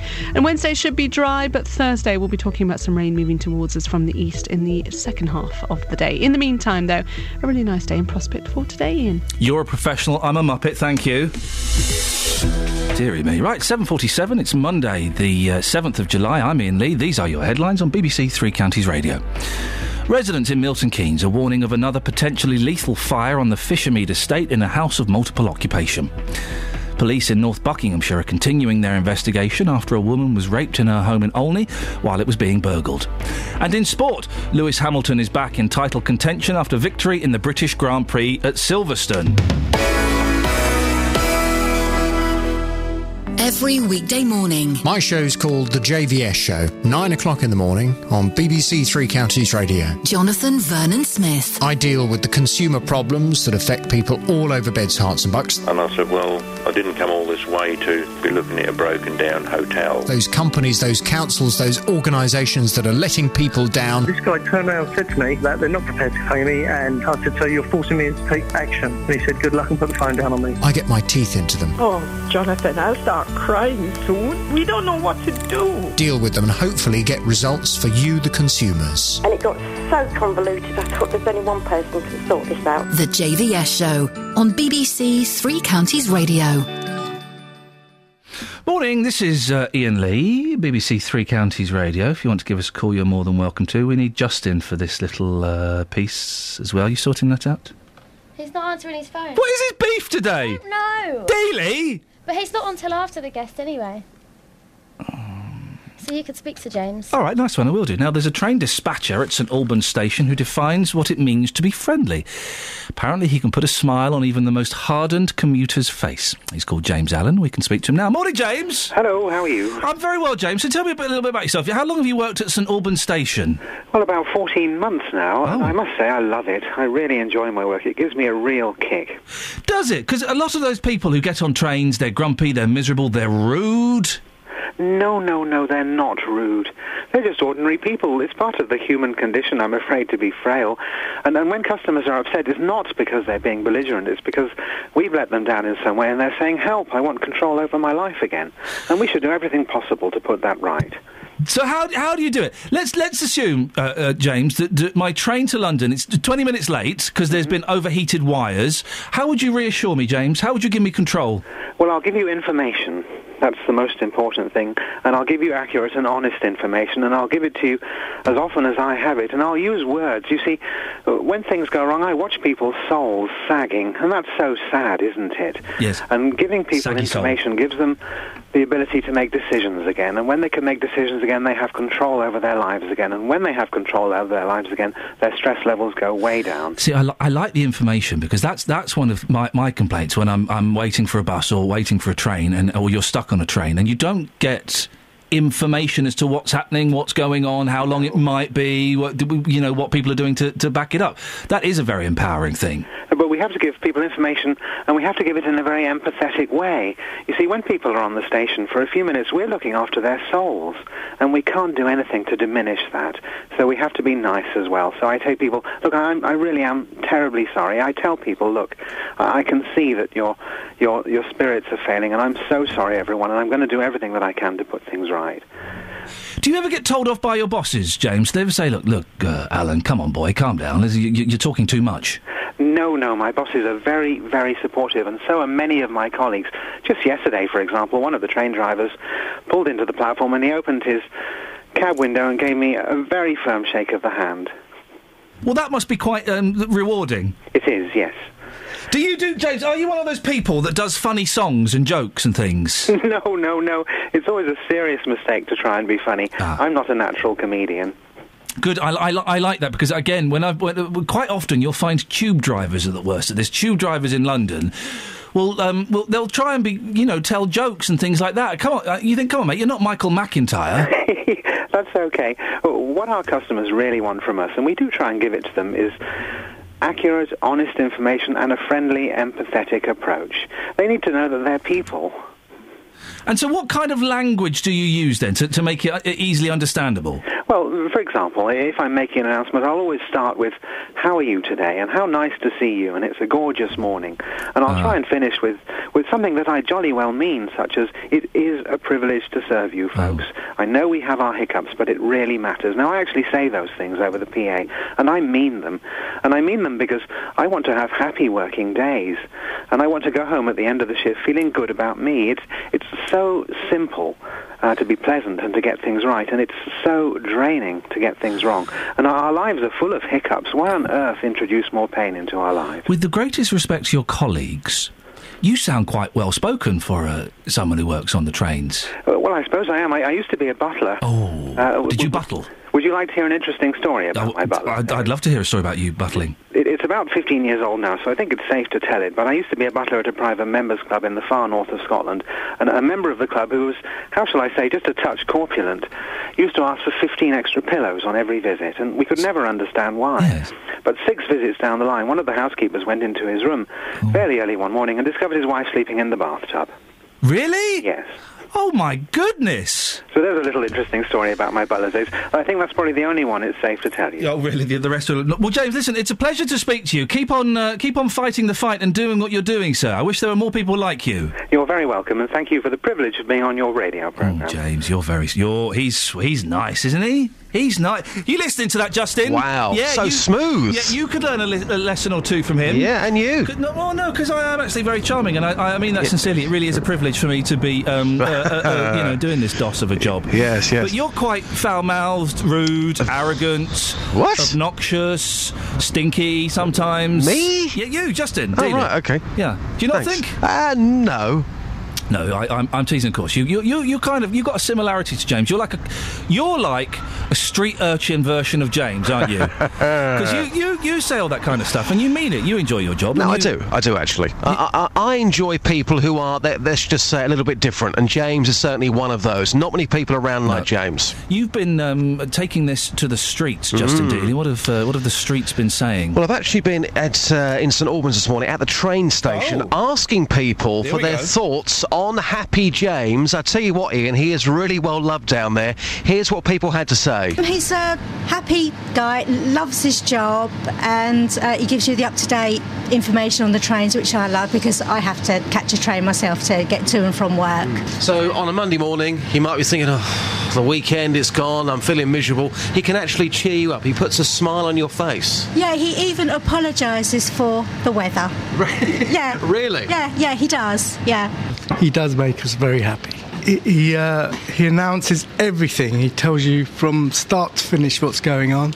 So, sometimes you don't get that information, so it's very good. But the way he does it as well, does he put a smile on your face first thing in the morning? He does, very much so. Let's face it, looking up and down this platform right now, nobody looks particularly happy, do they? We're never happy in the morning. But he lightens the mood. He does. They've even given him a hat, a station announcer's hat. It's brilliant. Fantastic. Have a good week. Take care. All right, yourself. Andrew you, as soon as I said happy announcer, you said James straight away, so you know who he is. What does he mean to you? Oh, he's fantastic. He's a little ray of light, especially when you come home in the evening. Sometimes he has chocolates out and he's inviting all the commuters, welcomes you all home. He's just a cheery voice and just a genuinely lovely man. Do you think he gets away with it because it is St Albans? If it was another location, do you think he might be told to shut up? No. Putting it bluntly. No, I really don't think so. I mean, there's plenty of miserable people living here just like anywhere else, but, it's just nice. It makes a nice change to see a smiley face and, hear a genuine voice. And the people that I'm talking to, if he wasn't here, he would genuinely be really, really missed. He would, I think so, yeah. I look forward to, seeing him in the mornings, hearing his apologies for why things aren't going well, or welcoming me home in the evening. That's your train. Get going. Take care. Thanks. Right, so James Allen loves his job. Yep. I can't believe there is anybody out there that loves their job as much as James Allen does. We've all got... Listen, my job's a DOS and I really, really enjoy it for the most part, but even me, my mild-mannered me... Sorry, Catherine? Sorry? Even mild-mannered me sometimes gets a little bit grumpy about having to come into it, especially about getting up at 4 o'clock. That's a real... But come on the whole, you love it. You love what you do. Yeah, on the whole, I do. We're in a very privileged position doing what we're doing. Well... Yes, I think so. We're lucky. We're lucky, and it's compared to, saving people's lives and building walls and stuff like that, it's a piece of cake. Yeah, we've got it easy, yeah. But can you see if you can you find anybody who loves their job as... I bet most people, when you ask them, do you love your job, will go, nah, not really. Yeah. I shall certainly put it out there, and also I might even put this James attitude to the test this morning, welcoming people into Luton. I tried it a moment ago off air. I said, "Good morning, madam, welcome to Luton. Highs today of 21. I'm desperate for a coffee." And off she went. Oh, blimey. Yeah, so not quite the same as the reaction in St Albans, or maybe it's just a James thing, the way that he's doing it. He's got that special touch. Justin, see what you can do. Thank you very much indeed. 08459 455 555. There can't be anybody out there who enjoys their job as much as James. We've all got little... I mean, I like this job. I'm very lucky to do it. Of course I am. But man alive, when I have to get up at 4 o'clock, I am cursing the BBC like there's no tomorrow. Whereas I spring out of bed, throw open the curtains, and the bluebirds come in and help me get dressed. You sent me a message this morning saying, I can't get up. Yeah. I can't do it. I don't want to do it. Let's bunk off. It took me about 40 minutes to open my eyes this morning. I was brushing my teeth, eyes closed, washing my face, eyes closed. Got in the car, opened them. And you're luckier than me to have your job. Yeah. Feels it every day. Well, you are luckier than me to have it, but 2 reasons. 1, because I'm talented, and B, because you get to work with me. Oh. Kelly? Hello. I love my job. Boss. So, Woburn Safari Park, 60 quid to get in. Drove round. Did you not do this story? No, I've not got to the Wallabies. Wow. Not got to the Wallabies. And that's the problem. There's the problem. There's my beef. We went to the Wallaby section, right? Now, I didn't see... Yes, I was in the wrong. I didn't see the sign saying keep to the path. Didn't see them. Nor did lots of other people. So we didn't keep to the path. We went up and walked up and had a little look at the Wallabies. We were there for about 10, 15 minutes. Then we hear this voice. Oi! You! Get on the path! Get on the path! Now! Blimey, Someone calling their dog back or something? No, it was a young woman in her early 20s who worked there having a go. There were kids there. You don't speak to people like that on the first go. Thank you very much. No. And my boy's there, 4 and 2. I went, excuse me, we've got children. Where are the signs? There are signs everywhere. I did see the signs afterwards, admittedly. I said, yeah, you don't speak to anybody like that, particularly not children. You've got no respect for children. Her comeback? You've got no respect for the animals. Wow, she's having a bad day. She sounds really... She nearly cried. Husky. She was nearly crying. She was so angry. And I said, you can't talk to people like that. It was disgusting. It ruined the whole thing. I don't get angry people. Where does it come from all of a sudden? Comes from being denied affection as a child. Oh, you should have given her a hug. I tried to and she slapped me. Travel news for beds, cards and bugs. BBC Three Counties Radio. The M1 heading southbound, rather heavy moving between junction 12 at Flitwick and junction 10 for Luton Airport. The M25 very slow heading anti-clockwise from before junction 21A for St Albans to junction 16, the M40. Just getting in that the Metropolitan line's now been resumed between Rickmansworth and Amersham. That was due to a signal failure. Nicola Richards, BBC Three Counties Radio. Don't get me started on the chavvy bloke who had a go at my wife. He was wearing a T-shirt that said, "Take me to your boozer." And the horrible common woman who forced a 3-year-old with a sprained wrist down a slide when she didn't want to go on it. Oh, dear. Local and vocal across Beds, Herts and Bucks. This is BBC Three Counties Radio.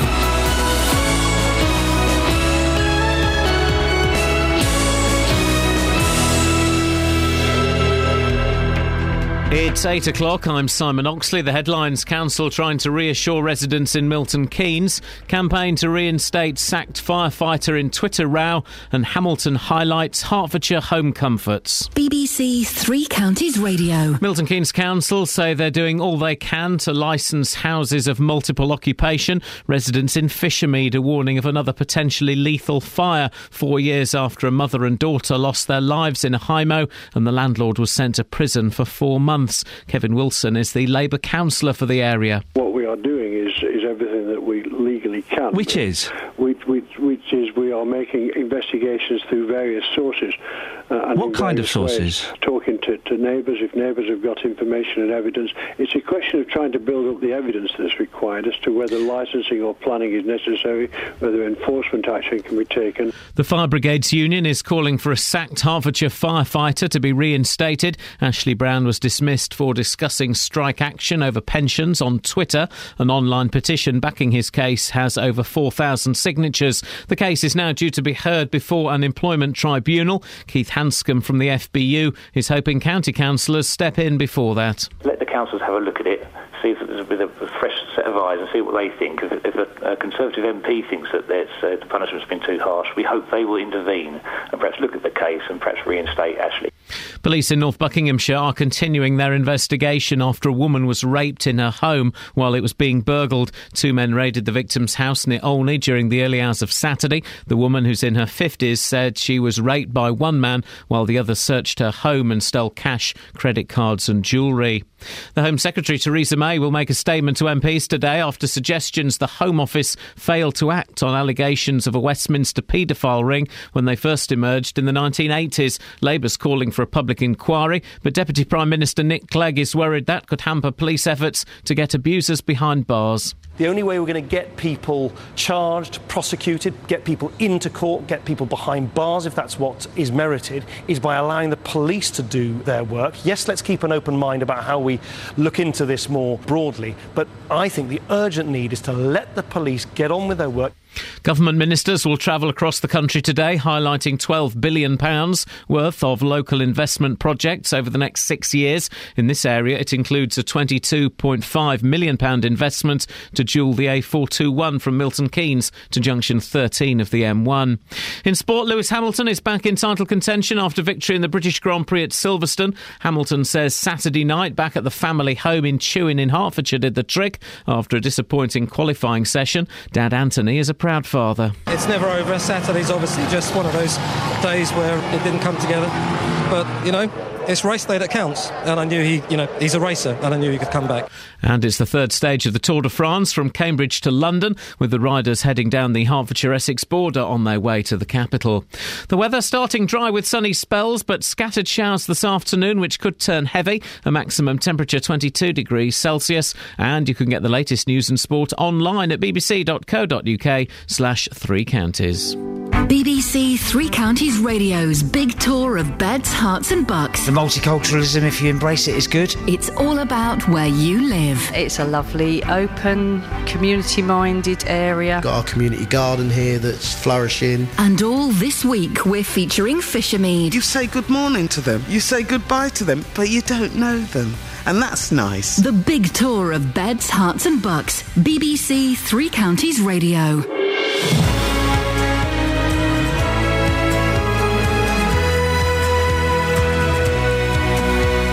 This is Iain Lee, BBC Three Counties Radio.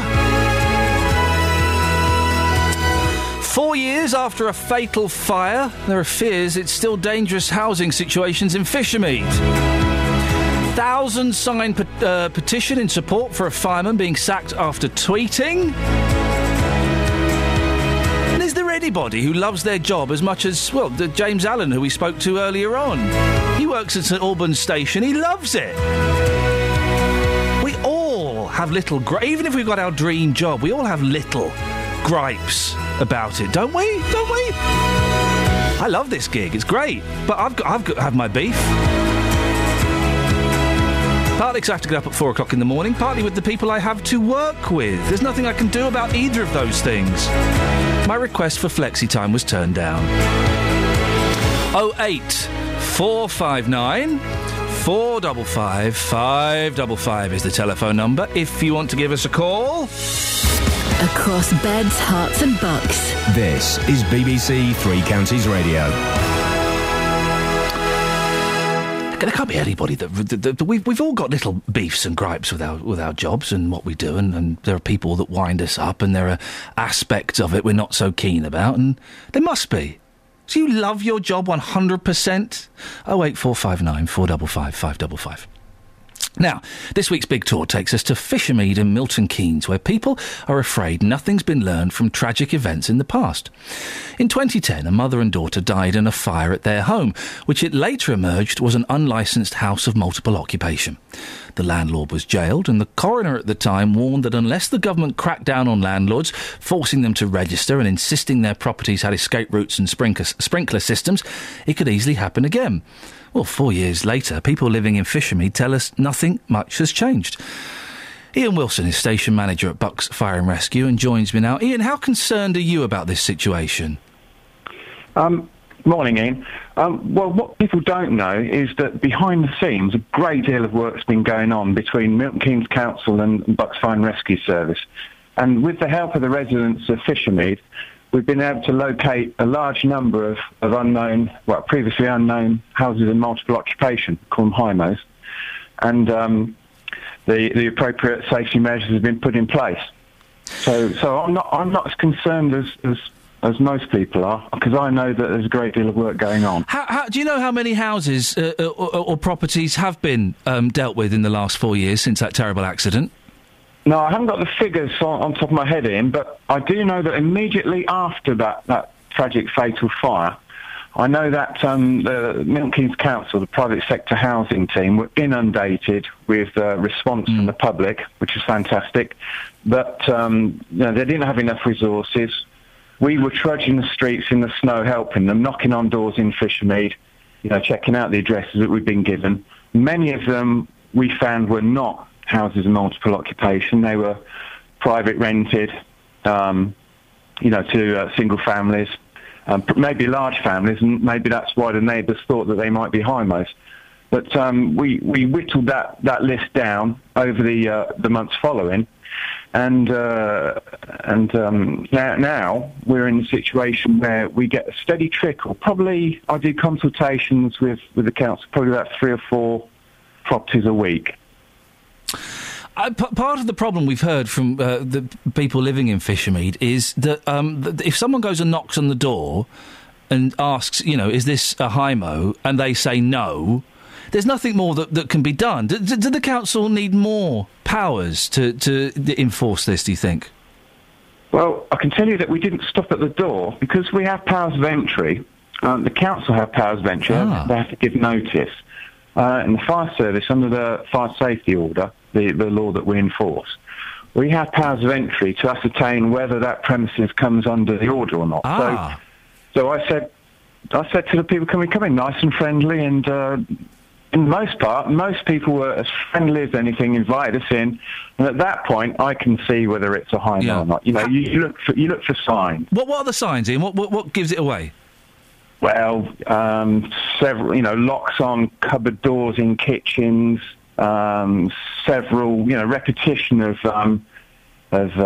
cooking appliances, like frying pans and things like that. People have their own stuff, and you don't find that in a single household. Also, going up the stairs, you might see locks on the door, which may or may not be an indicator.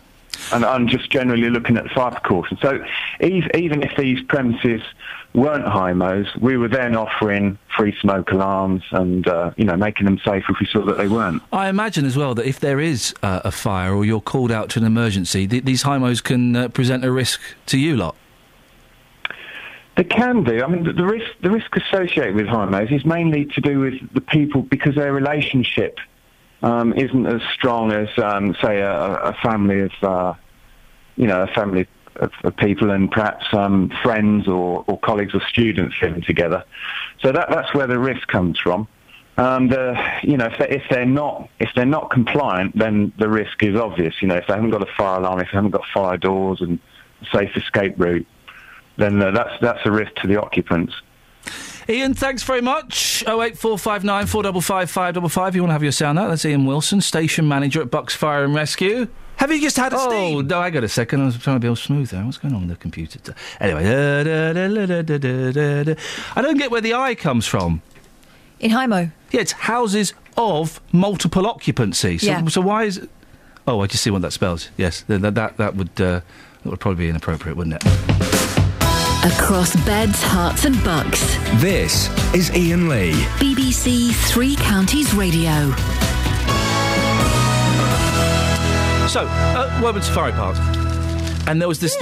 You're still there. So that we're playing in the playground, and there was a slide, as there often are in playgrounds, and there was this young girl, she was about 3, and she had I think she had a sprained wrist. She had her arm in a sling and a bandage wrapped around her left wrist, so I'm assuming she had her thing. And she climbed up, and she was scared to come down the slide. Come down that slide! I don't want to come down the slide. Is that you saying that? No, this is her mum. Come down that slide! And she's in tears. She's like sobbing. At which point you go and you help her down, don't you? She was at which point the girl sat on the top of the slide. Oh my God! She's like almost screaming. The mum grabs the bad arm, yanks her down the slide. That's bad enough, right? Then she marches her up the climbs up the climbing frame again, picks her up, plonks her on the slide. The girl's in hysterics at this point. Pushes her down the slide. You will have fun.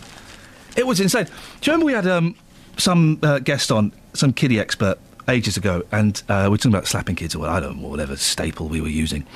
And she said, if you see a situation like that and you want to get involved, don't go up and say, oi. Yeah, this is when you see a parent getting physical with their child. You say, go up there and say, is there a way I can help you? Yeah. Is there a way I can take the pressure off a bit?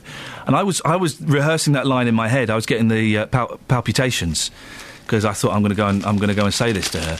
And then she sparked up a fag and walked off. So I didn't need to, but I was going to intervene in the situation. But in that situation, the kid wasn't sort of misbehaving. I think the situation that expert was talking about was when the kid's kicking off in the supermarket and the mum starts to lose her rag. Well, I interpret it as the mum had lost her rag though. The mum had lost her rag because the kid was tired. It was about 3 or 4 o'clock in the afternoon. It was really hot. And she didn't want to go down the slide, so she made her go down it twice. Why would you make them? And then she dragged her into the monkey enclosure, which she didn't want to go into. This was shortly after. Climb? Huh? How's she going to climb? No, she's not. There's a gate. This was shortly. Those monkeys are funny. They go in your pockets. They didn't go in my pocket. Tried to go in my pocket. Go in my pocket. I'd punch it in the face.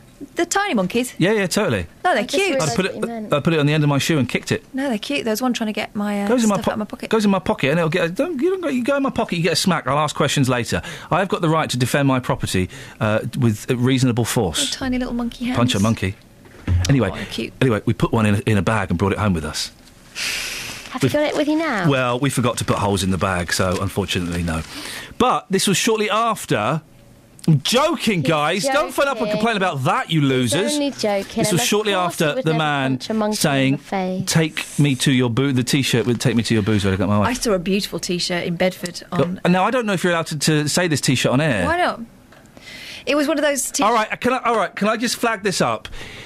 There is no bad language involved, but it's really bad taste. It's very bad taste, and it presents a really horrible image. So it was at the bus station. Hang on. It was a pensioner. Hang on. If you've got children who are listening, they don't want to hear this. And also, I would suggest if you are of a nervous disposition, it's a really horrible image you're going to put in someone's head. It was an old lady. Here we go. I warned you about this. Wheeling a shopping trolley. Yeah.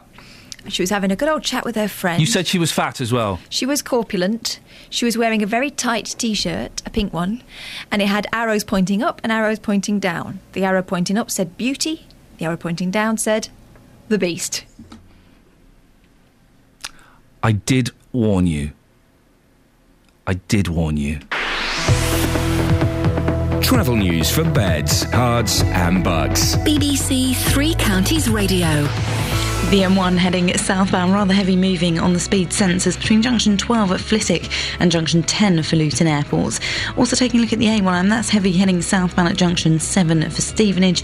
And on the A41 heading southbound, there's a lane closed at the moment. There's some resurfacing work taking place between the Chesham turnoff and junction 20 for the M25, causing problems there.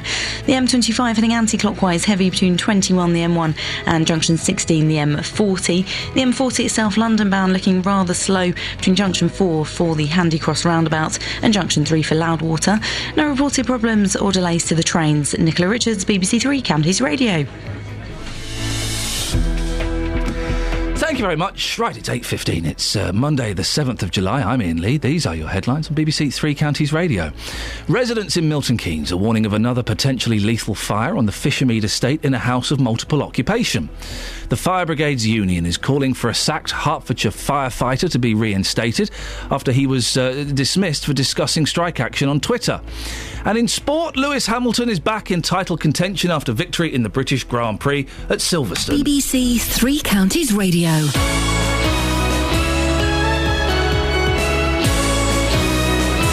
Daffodils and daisies, bluebells and begonias. It's that time of year when the best in bloom comes to the RHS Hampton Court Palace Flower Show.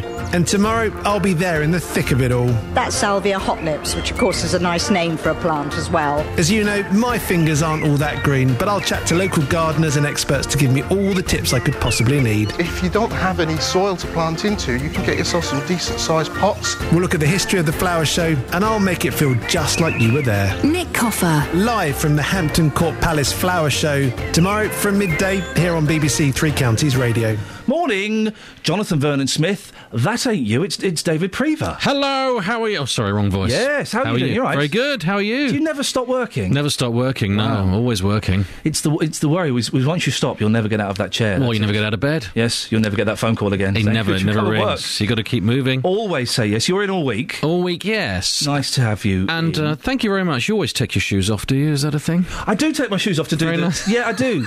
It makes me, I feel more at home, more relaxed. If I were doing a hard-hitting news show... Would you put your shoes on, depending... Would you change during the show, depending on the material?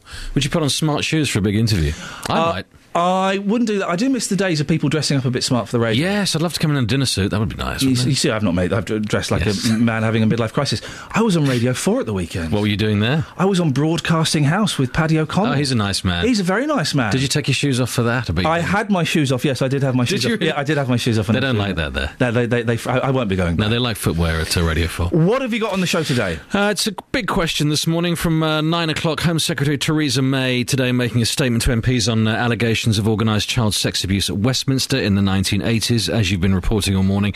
And there are growing calls for a public inquiry. Meanwhile, this news comes as a Watford man was jailed for 7.5 years after he sexually abused a girl from the age of 6. And, of course, Rolf Harris spending his third morning waking up in prison after he was jailed on Friday for 5 years, 9 months. Sex abuse is all over the headlines again. I want to know from 9 o'clock, what can you do to protect your children from abusers? It is a thought I have with my two all the time. And it was a line from Amanda Platell in the Mail on Saturday where she said, those that abuse don't groom their victims, they groom the people around them. So they make you feel like their very best friend. He's such a nice man, or she's such a nice woman. Isn't he? He's lovely, isn't he? He's always so lovely with everybody. Very worrying if you have kids. But what do you do? 08459 455 555. David, thank you very much. Call 08459 455 555. BBC Three Counties Radio. Yeah, I was on Radio 4, Catherine. Oh, really? You haven't mentioned it? Yeah, I was on Radio 4. Quite an extended feature they did with me. I was interviewed... About your life and works? Well, I was interviewed about a topic, and they used clips from my radio show, not this one, another one. But I mentioned this one. So that's props to me, because I give props to the station, so I'm guessing that's props to my pay increase, yeah? I'm not sure it works like that. Yep. Radio 4, Kelly!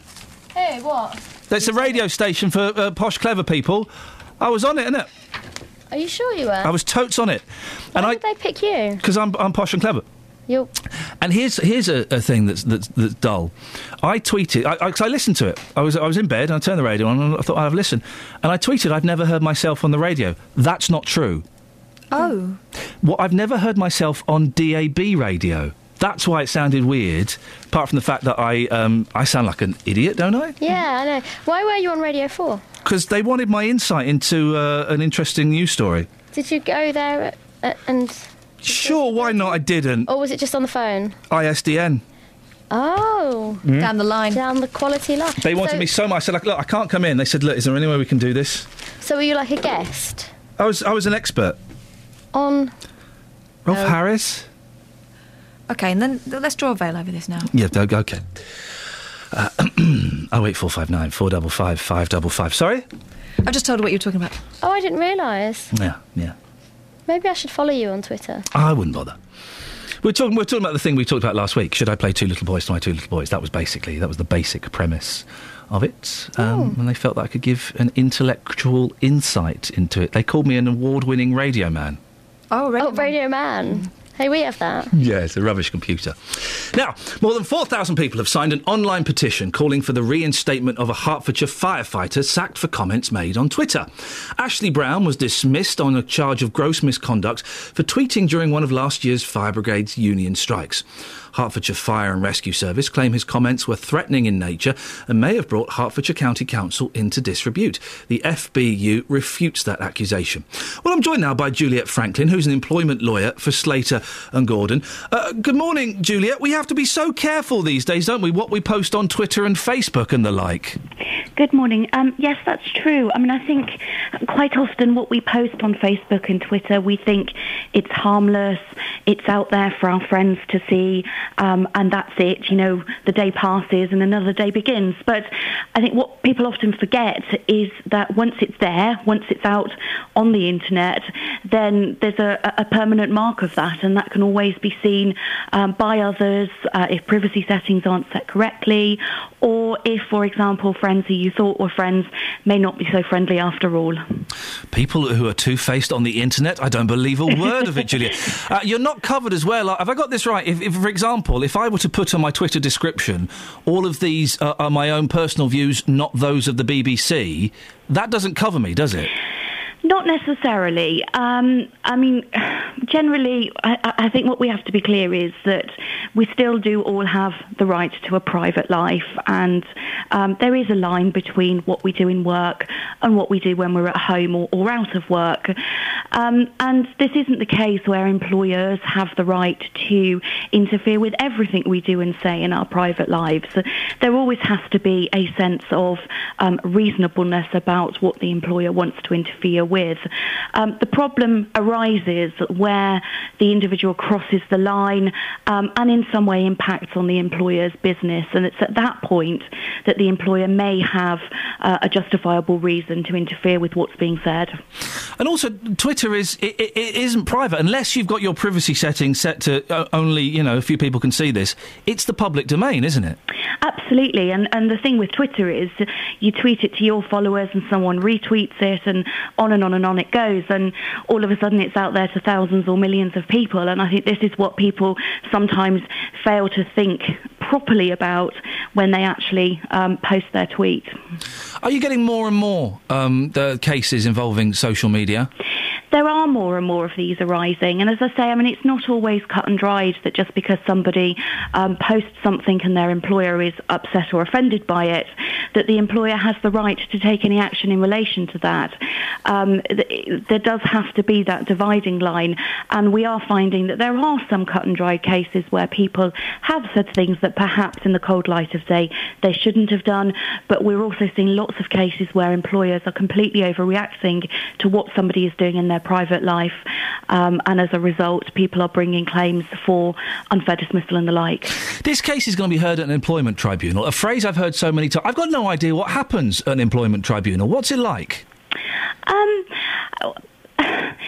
In the olden days, if I can call them, the idea always was that they were supposed to be quite an informal forum where employees could go and air grievances about the way in which they've been treated by their employers.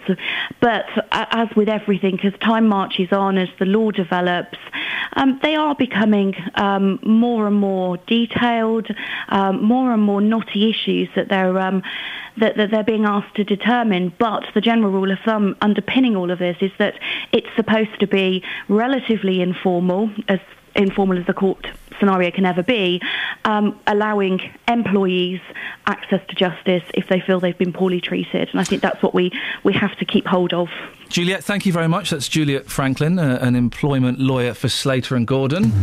Call 08459 455 555. BBC Three Counties Radio. It's kind of an employment theme this morning. Remember about 30 minutes ago we were speaking to James Allen. He's the state... What do they call it? A dispatchment agent? Or what does that mean, a train dispatcher? He's a station manager. He blows the whistle. At St Albans Station. If you use that station regularly, the odds are you will have heard him making friendly, polite announcements. And he's kind of got a bit of a reputation for it. But we had him on the show, and he sounds like a delightful gentleman. He says he loves his job. He loves his job. He loves it. There's nothing wrong with it at all. Does anybody really love their job that much? I don't think that's possible. Even if you've got the best job, even if you're Will Smith or Danny Dyer, you've got the best jobs in the world, right? There's got to be bits of it you don't like, surely. 08459 455 555. I was having a whinge about Woburn Safari Park. Leslie's in Luton. Morning, Leslie. Good morning, Ian. Leslie, what would you like to say, sir? Now, you were complaining about 60 quid to get in. Yes. Right? That is cheap compared to in 2008 when I went there with my two grandkids, me and my wife and my two grandkids. Yeah. And it was 60 quid. But my wife had a disabled badge and we only paid £16. So? What? So what are you saying? You saying that she should have paid less because she was disabled? No, she paid less. £16 it cost us, the four of us, to get in. Right. Well, which it would have cost us 6 quid. Hang on a minute, Leslie. Right, let's go back a bit. How much did it cost for you, your disabled wife, and your two grandkids to get into Woburn in 2008? £16. 16? Yes. For all four of you? Yes. You owe me 60 quid, mate. You owe me 60 quid. But when we got to the restaurant, here we go. Right? Yeah. That's where it cost us. Here we go. Go on.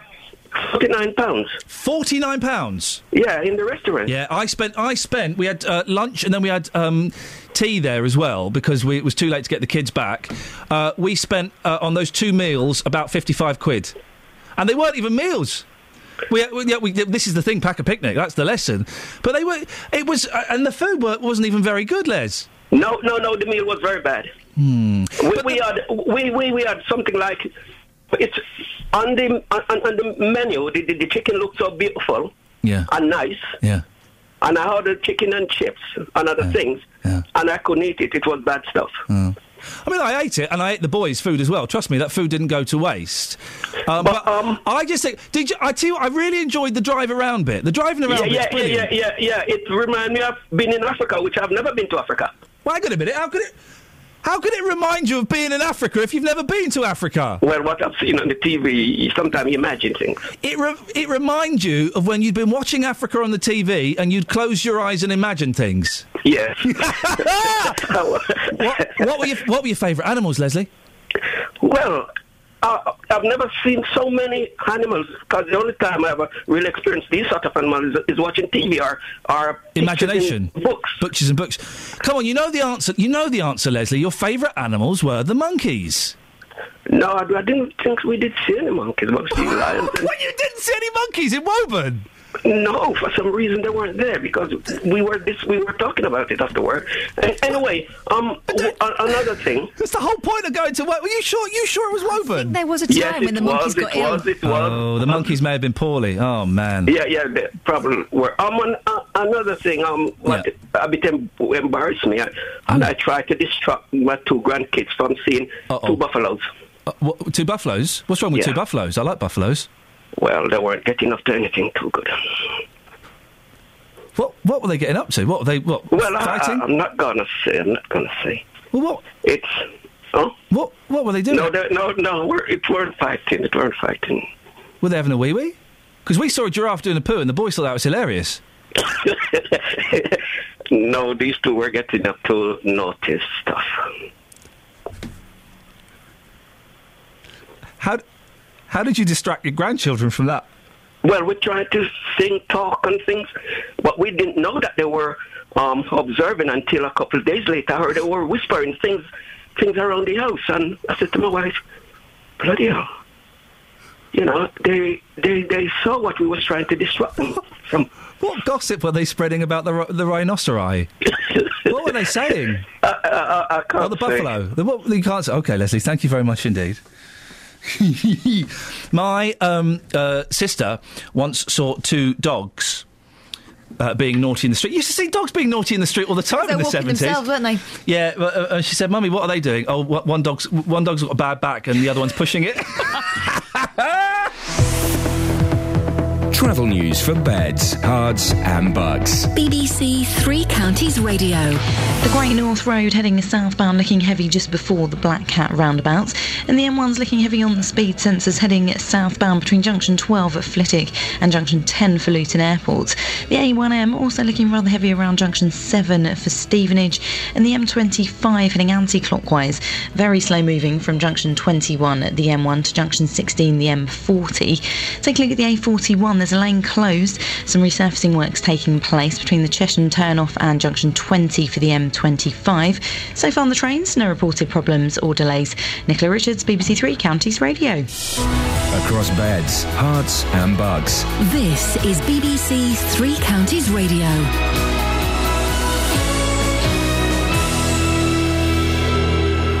With the headlines, I'm Simon Oxley. The Home Secretary Theresa May will make a statement to MPs today amid growing criticism of the way her department has handled allegations of historical child abuse.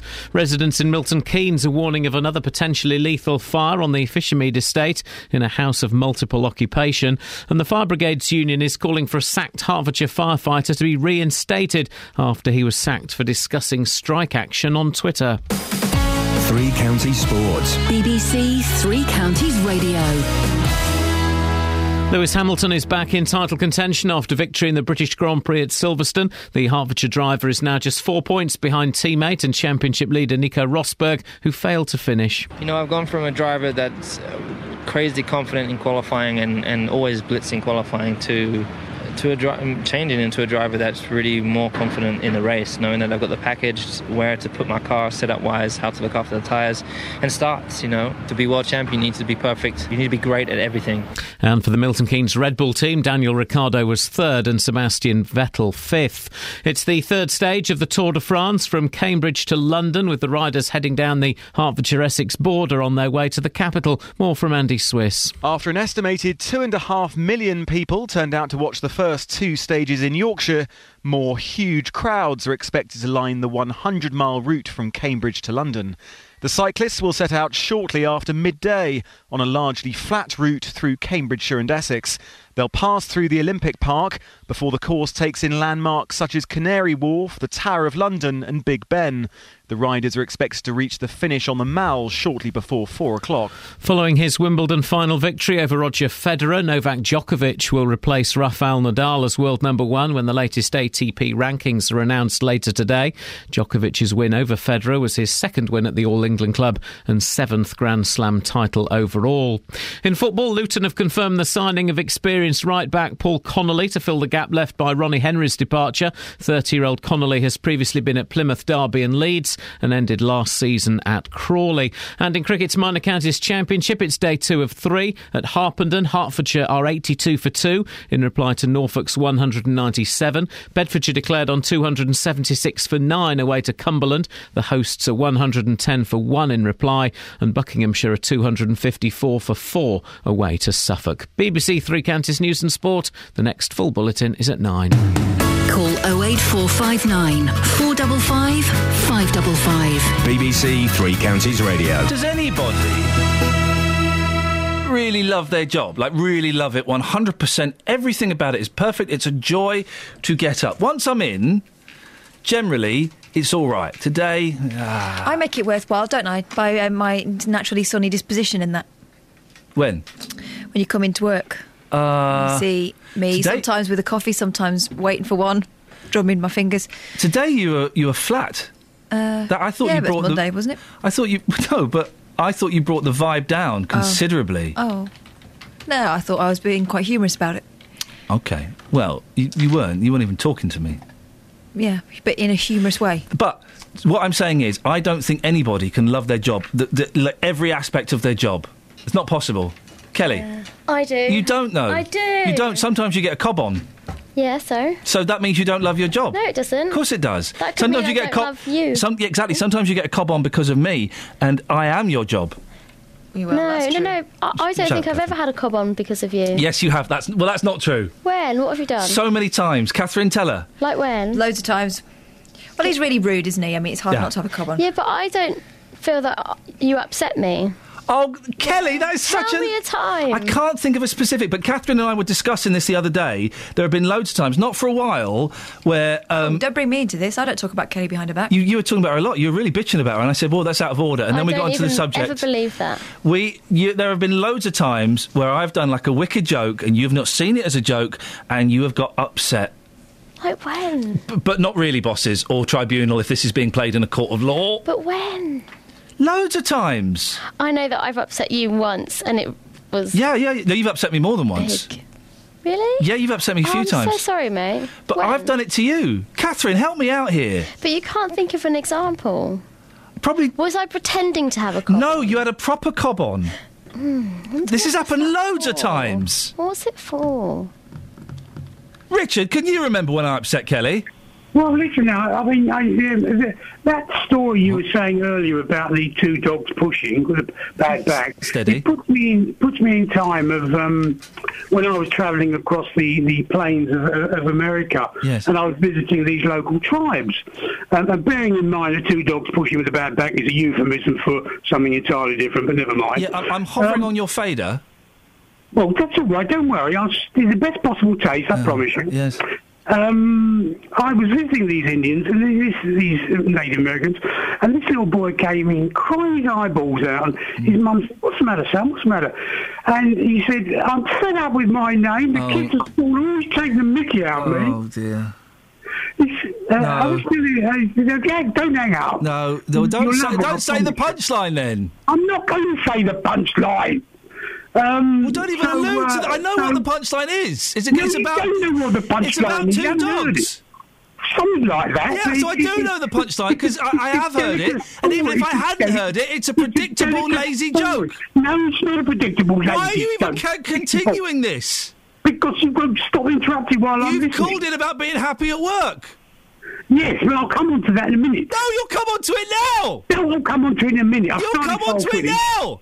Order. I'll come on to it in a minute.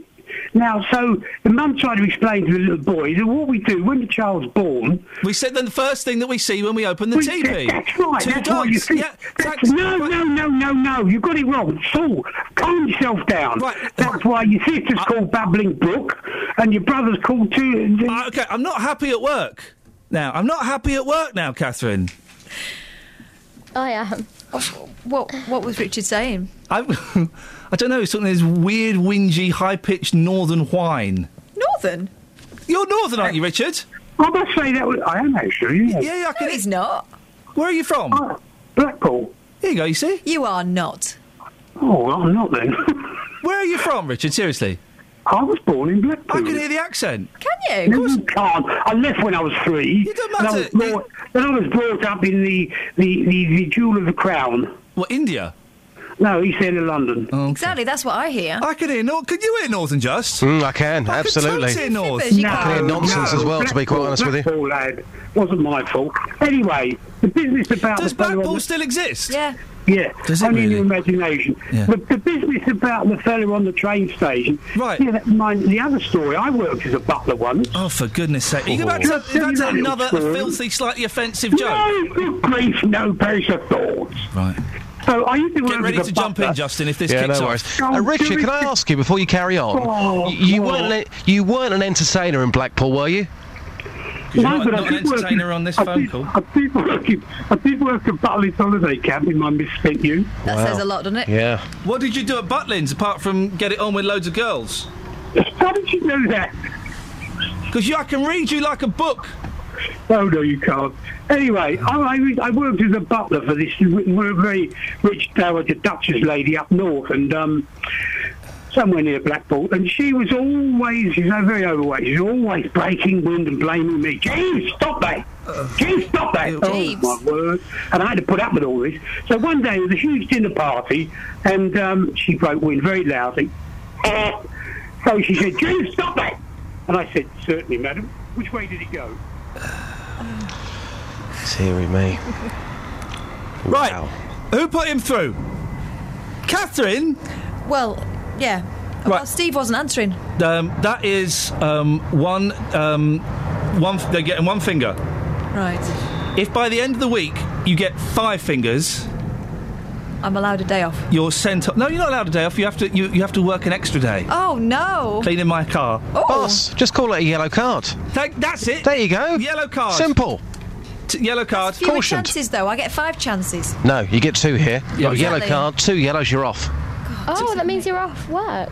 No, not off work. What do you She's mean on. Oh. 2 yellows and she's on. On? I've not quite worked it out, but the Come back to me when you've worked this out. I will. We'll come back to it. We'll work out a punishment for. Oh, it's gone.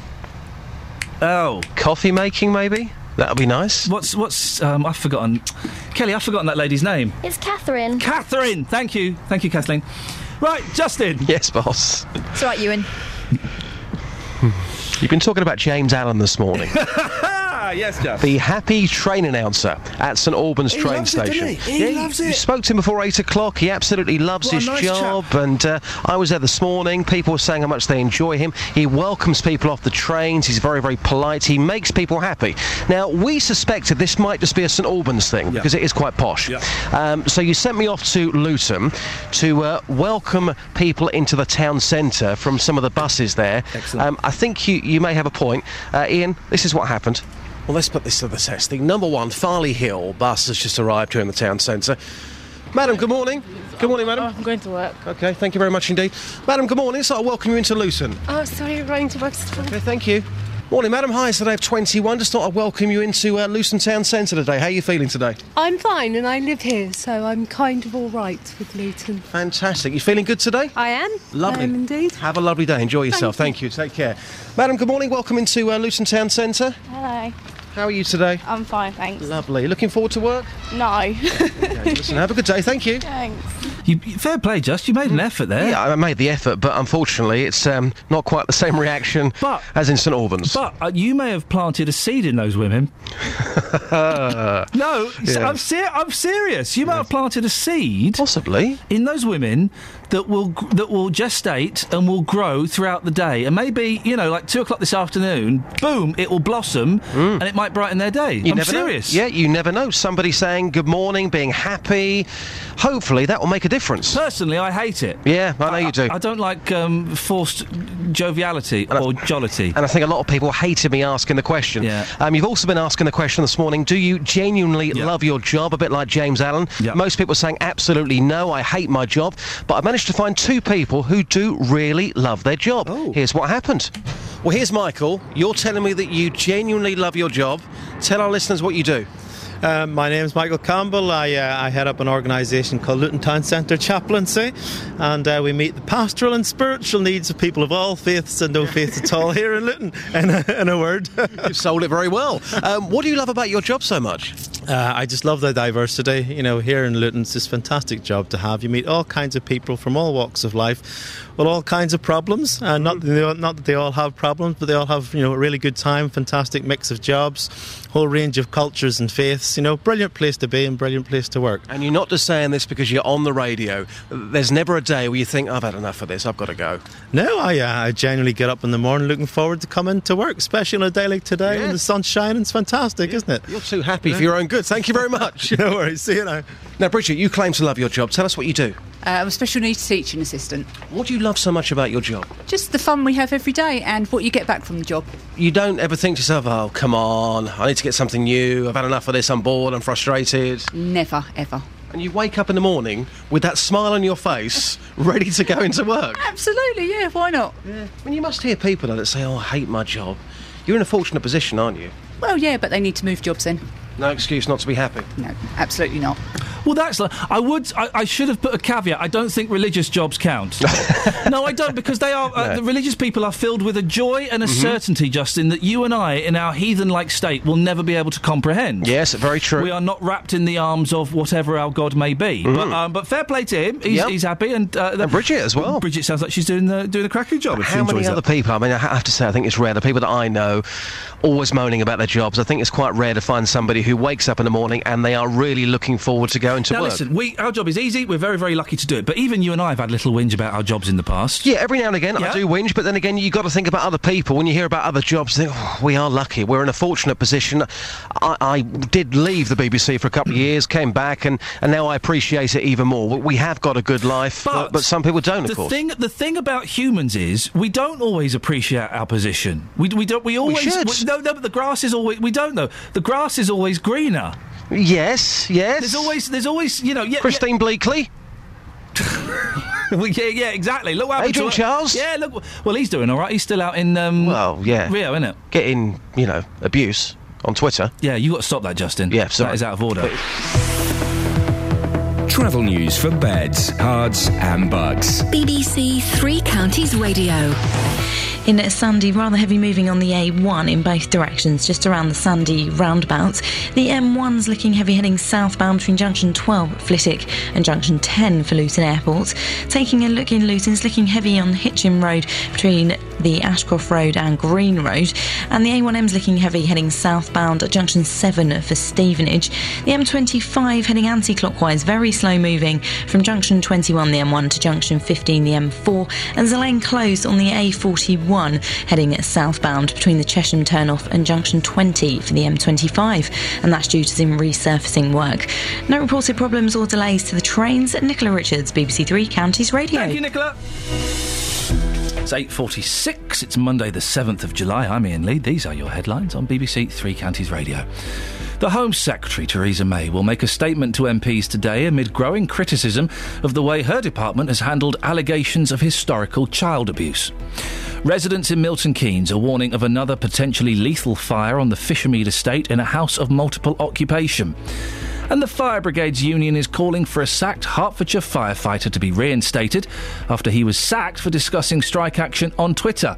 Right, if you want to give us a call, if you enjoy your job or otherwise, maybe you want to phone up and say, actually, I hate it. 08459 455 555. What am I waiting for? Yes, okay, you can go. Oh, you just keep clicking my ear. Wait. What am I waiting for? Nothing. Whether to connect. Oh, it was typed on my screen. It was ready to go. Yeah, but then it was out. Whose fault was it? No one's. Kelly's, thank you. Beds, Herts and Bucks weather. BBC Three Counties Radio. I think we've got you, Sarah. I think we've got you. I'm hoping we've got you. I can hear you giggling like a lunatic. Or are you crying? Are you crying? Well, I was here. I mean, that's all I'm going to say to you. It's not. Listen, hey Sarah, it's not your fault. Yes, we will launch a full investigation into exactly whose fault it was. At the moment, I'm suggesting it was Kelly's. Don't shred any documents. There you go. You see, thank you. Topical. Right. Okay. A lovely start this morning across the three counties. Temperatures slipped down into single figures, but today we've had lots of sunshine to start the day. So we're at 14 degrees at the moment, expecting to to keep a lot of that sunshine. We'll see some cloud increasing through this afternoon, but generally dry for a good deal of the day, although later the risk of some stray showers coming through towards the end of the afternoon that would be. In the meantime, top temperature of 20 or 21 degrees. Tomorrow, a very similar day, a beautiful start, plenty of sunshine in the afternoon, a really good chance of picking up a shower from about 2 or 3 o'clock in the afternoon. They could be quite sharp, they could have a bit of thunder mixed in as well, and we'll keep them for several hours until the sun sets. Again, a high of 20 degrees. Wednesday's dry. Thursday, the risk of some rain pushing towards us from the east. I will update you on that forecast tomorrow morning. There you go, Iain. Thank you. In August 2011, Batchwood Sports Centre was destroyed by fire. 4 men have been arrested following the fire at Batchwood Golf and Tennis Centre in the early hours of Wednesday morning. And nearly 3 years on, it's being officially reopened tomorrow by Judy Murray. Judy's been a really big supporter of the project since the fire. As well as now being a state-of-the-art community facility, it also houses a performance centre for tennis. We're really excited to be opening our new tennis courts, new outdoor tennis courts. They'll be live from the new building as we hear from the people behind the project, local community leaders and the people using it. Hang out with us, cardio tennis, knock a ball about, shake some tins for charity. Roberto Perroni. Live from the official reopening of the Batchwood Sports Centre. Tomorrow from 3 here on BBC Three Counties Radio. Across beds, hearts and bucks. This is Iain Lee. BBC Three Counties Radio. Steve. Morning. Oh, it's this Steve. Oh, never mind. I wouldn't have expounded so much energy. I wouldn't have put so much into it had I known. Oh, what's a shame, isn't it? My heart bleeds. Yeah, oh, Steve, what can I do for thee? About the internet and all that.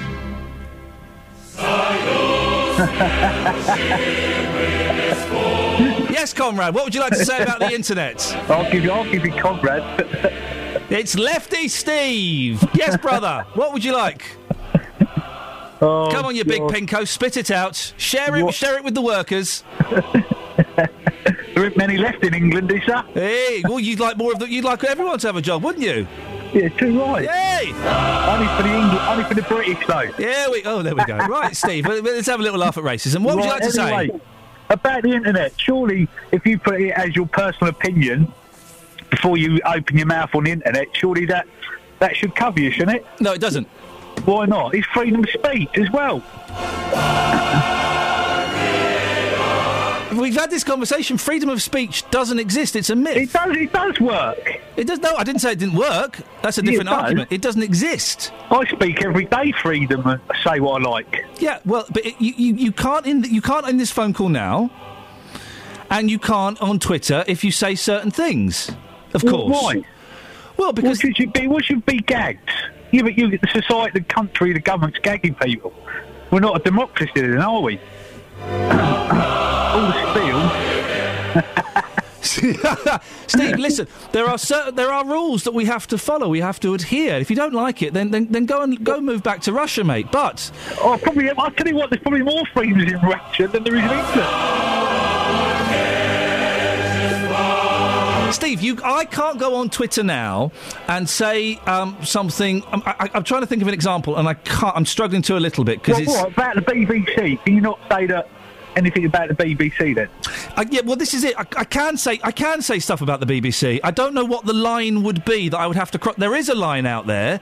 I don't know what that line would be. I could, for example, go on and say, I think 5 Live have made a big mistake by not employing many women in their new lineup. I can go on and say I think EastEnders is rubbish. I can go on and say Tony Hall has made a really bad decision, the boss of the BBC. I can say those things, but there would be a line that I could cross that would get me possibly get me the sack. Well, it's your personal opinion, though, isn't it? No, but I am a representative. I am an ambassador for the BBC. I was on Radio 4 for crying out loud. Oh, well, bells, you've gone up in the world, haven't you? Thank you very much, Stephen.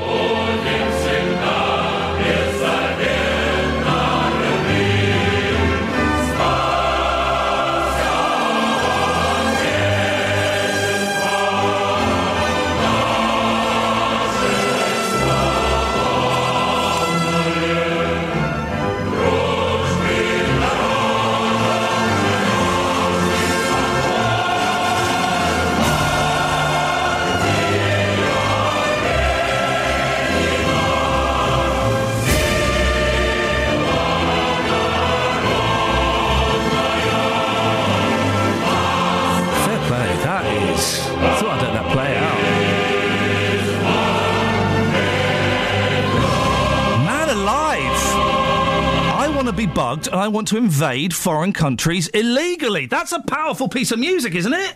They're singing like their life depends on it. Because it does. Probably. Because there are people with guns pointing at them.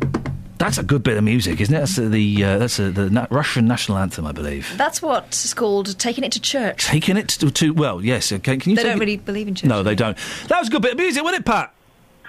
Not too bad. Better than normal. Oh, what? Better than a bit of Glenn Campbell or Dusty Springfield or something that we normally play. Oh, you can't beat Glenn Campbell. You can't beat a little bit of Glenn. Hey, we're going to... Mark Bago's going to come on next week. He's written a book about Glenn Campbell. Of course he is. No, Is he really? he's going to come on. He's written a book about Glenn Campbell. Do you have the right number this time? I've got the right number this time. I feel like to call it in advance. No. I feel like we've done that interview. No, he's coming on again to talk about his book again. Anyway, Pat. Yes. You wanted me to research my comments that I was making about yes. didn't you? What were your comments? Remind me. My comments were that we're probably paying quite a lot for health tourism when they come into this country. The settled community are probably paying for these people that are not paying themselves. Okay, yes. Yeah? You got some stats? Oh, yeah. What I've got here is that... stats, I hope. No, hang on. Better than stats. Yeah. People from the EU or the EEA, they should carry, not must, a European health insurance card. I've got one. Have you got one? I don't know. I haven't checked. I've got one. You've got to apply for it, but I've got one. Which entitles them to a reduced rate of which is a cost to healthcare, or even free healthcare. Yep. So we're still paying towards healthcare with health tourism. And the Department of Health spokesman says the cost of treating foreigners is at least £30 million a year. Okay, that's not health tour. I'm doing it now. That's not health tourism. I thought you were talking with health tourism. Well, it's not. I thought that those are people who are legally allowed to use our healthcare, and when we go abroad, we're legally allowed to use theirs. I thought you were talking to people that were coming to this country specifically to use the National Health Service and then disappear. Well, isn't that health tourism? And they're coming into this country to enjoy what we've actually delivered. Well, okay. Well, Pat. So listen, you've done some research. I appreciate it. Do you remember what I asked you to find out, though? Well, the thing is, you see, Ian, I'm a member of the public who has an opinion, and also in that opinion and research I had, there's a £30 million funding black hole in the NHS to do with Milton Keynes and Bedford. Okay. Which could see A&E. But just to flag up, you are a member of the public now. You were a councillor at one point, so that does, I think, set you aside slightly from other civilians. No, it doesn't, because I'm neutral with other civilians now. I'm not a councillor. Okay, but you certainly have more connections than perhaps other people might do. The thing I asked you to do... So do you. Yeah. The BBC. Yeah, exactly. No, I've not denied that for 1 second. What I asked you to find out, Pat, was how many people are coming over as health tourists and how much it was costing us. Well, I find my research more interesting than what you asked me to tell. But with the greatest of respect, it's irrelevant to what we were talking about last week. Well, the greatest of respect, you don't employ me either. And hang on, with figures. Pat, listen. I know you didn't have to do it. You accepted the challenge, which is great. But you've come back with a different argument, which is fine. We can do that argument as well. But it's irrelevant to what we were talking about last week. Spending £30 million on people that come in from other countries on healthcare is not irrelevant in my book. I paid towards that. It's irrelevant to what we were talking about last week. It's not connected to what we were talking about last week. Well, I'll change the goalpost like you can do sometimes. No, but Pat, I don't understand. You phoned up with these facts, which are, it's interesting. Where did you get them from, by the way?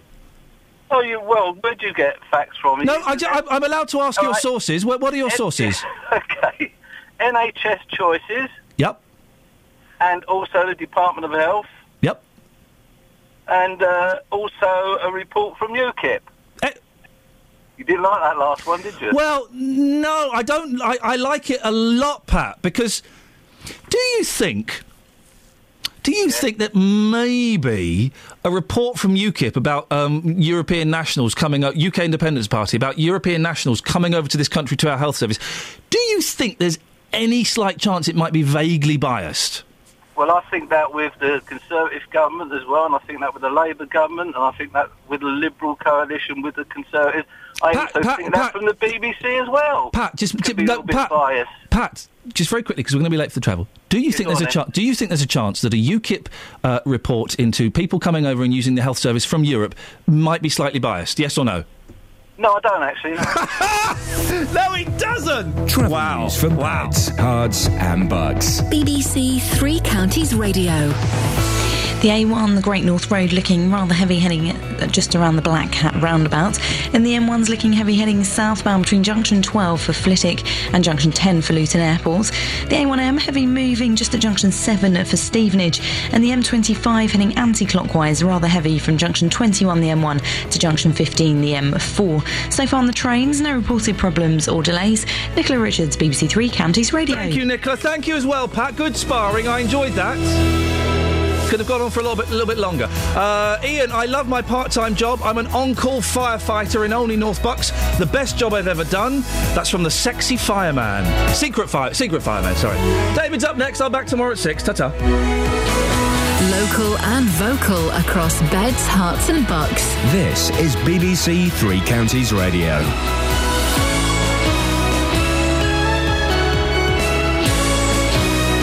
Thank you, Ian Lee. Good morning. It's 9 o'clock. It's the JVS show. I'm David Previs standing in for Jonathan Vernon Smith. At 9, it's the big phone in then, and I want to hear from you this morning with this.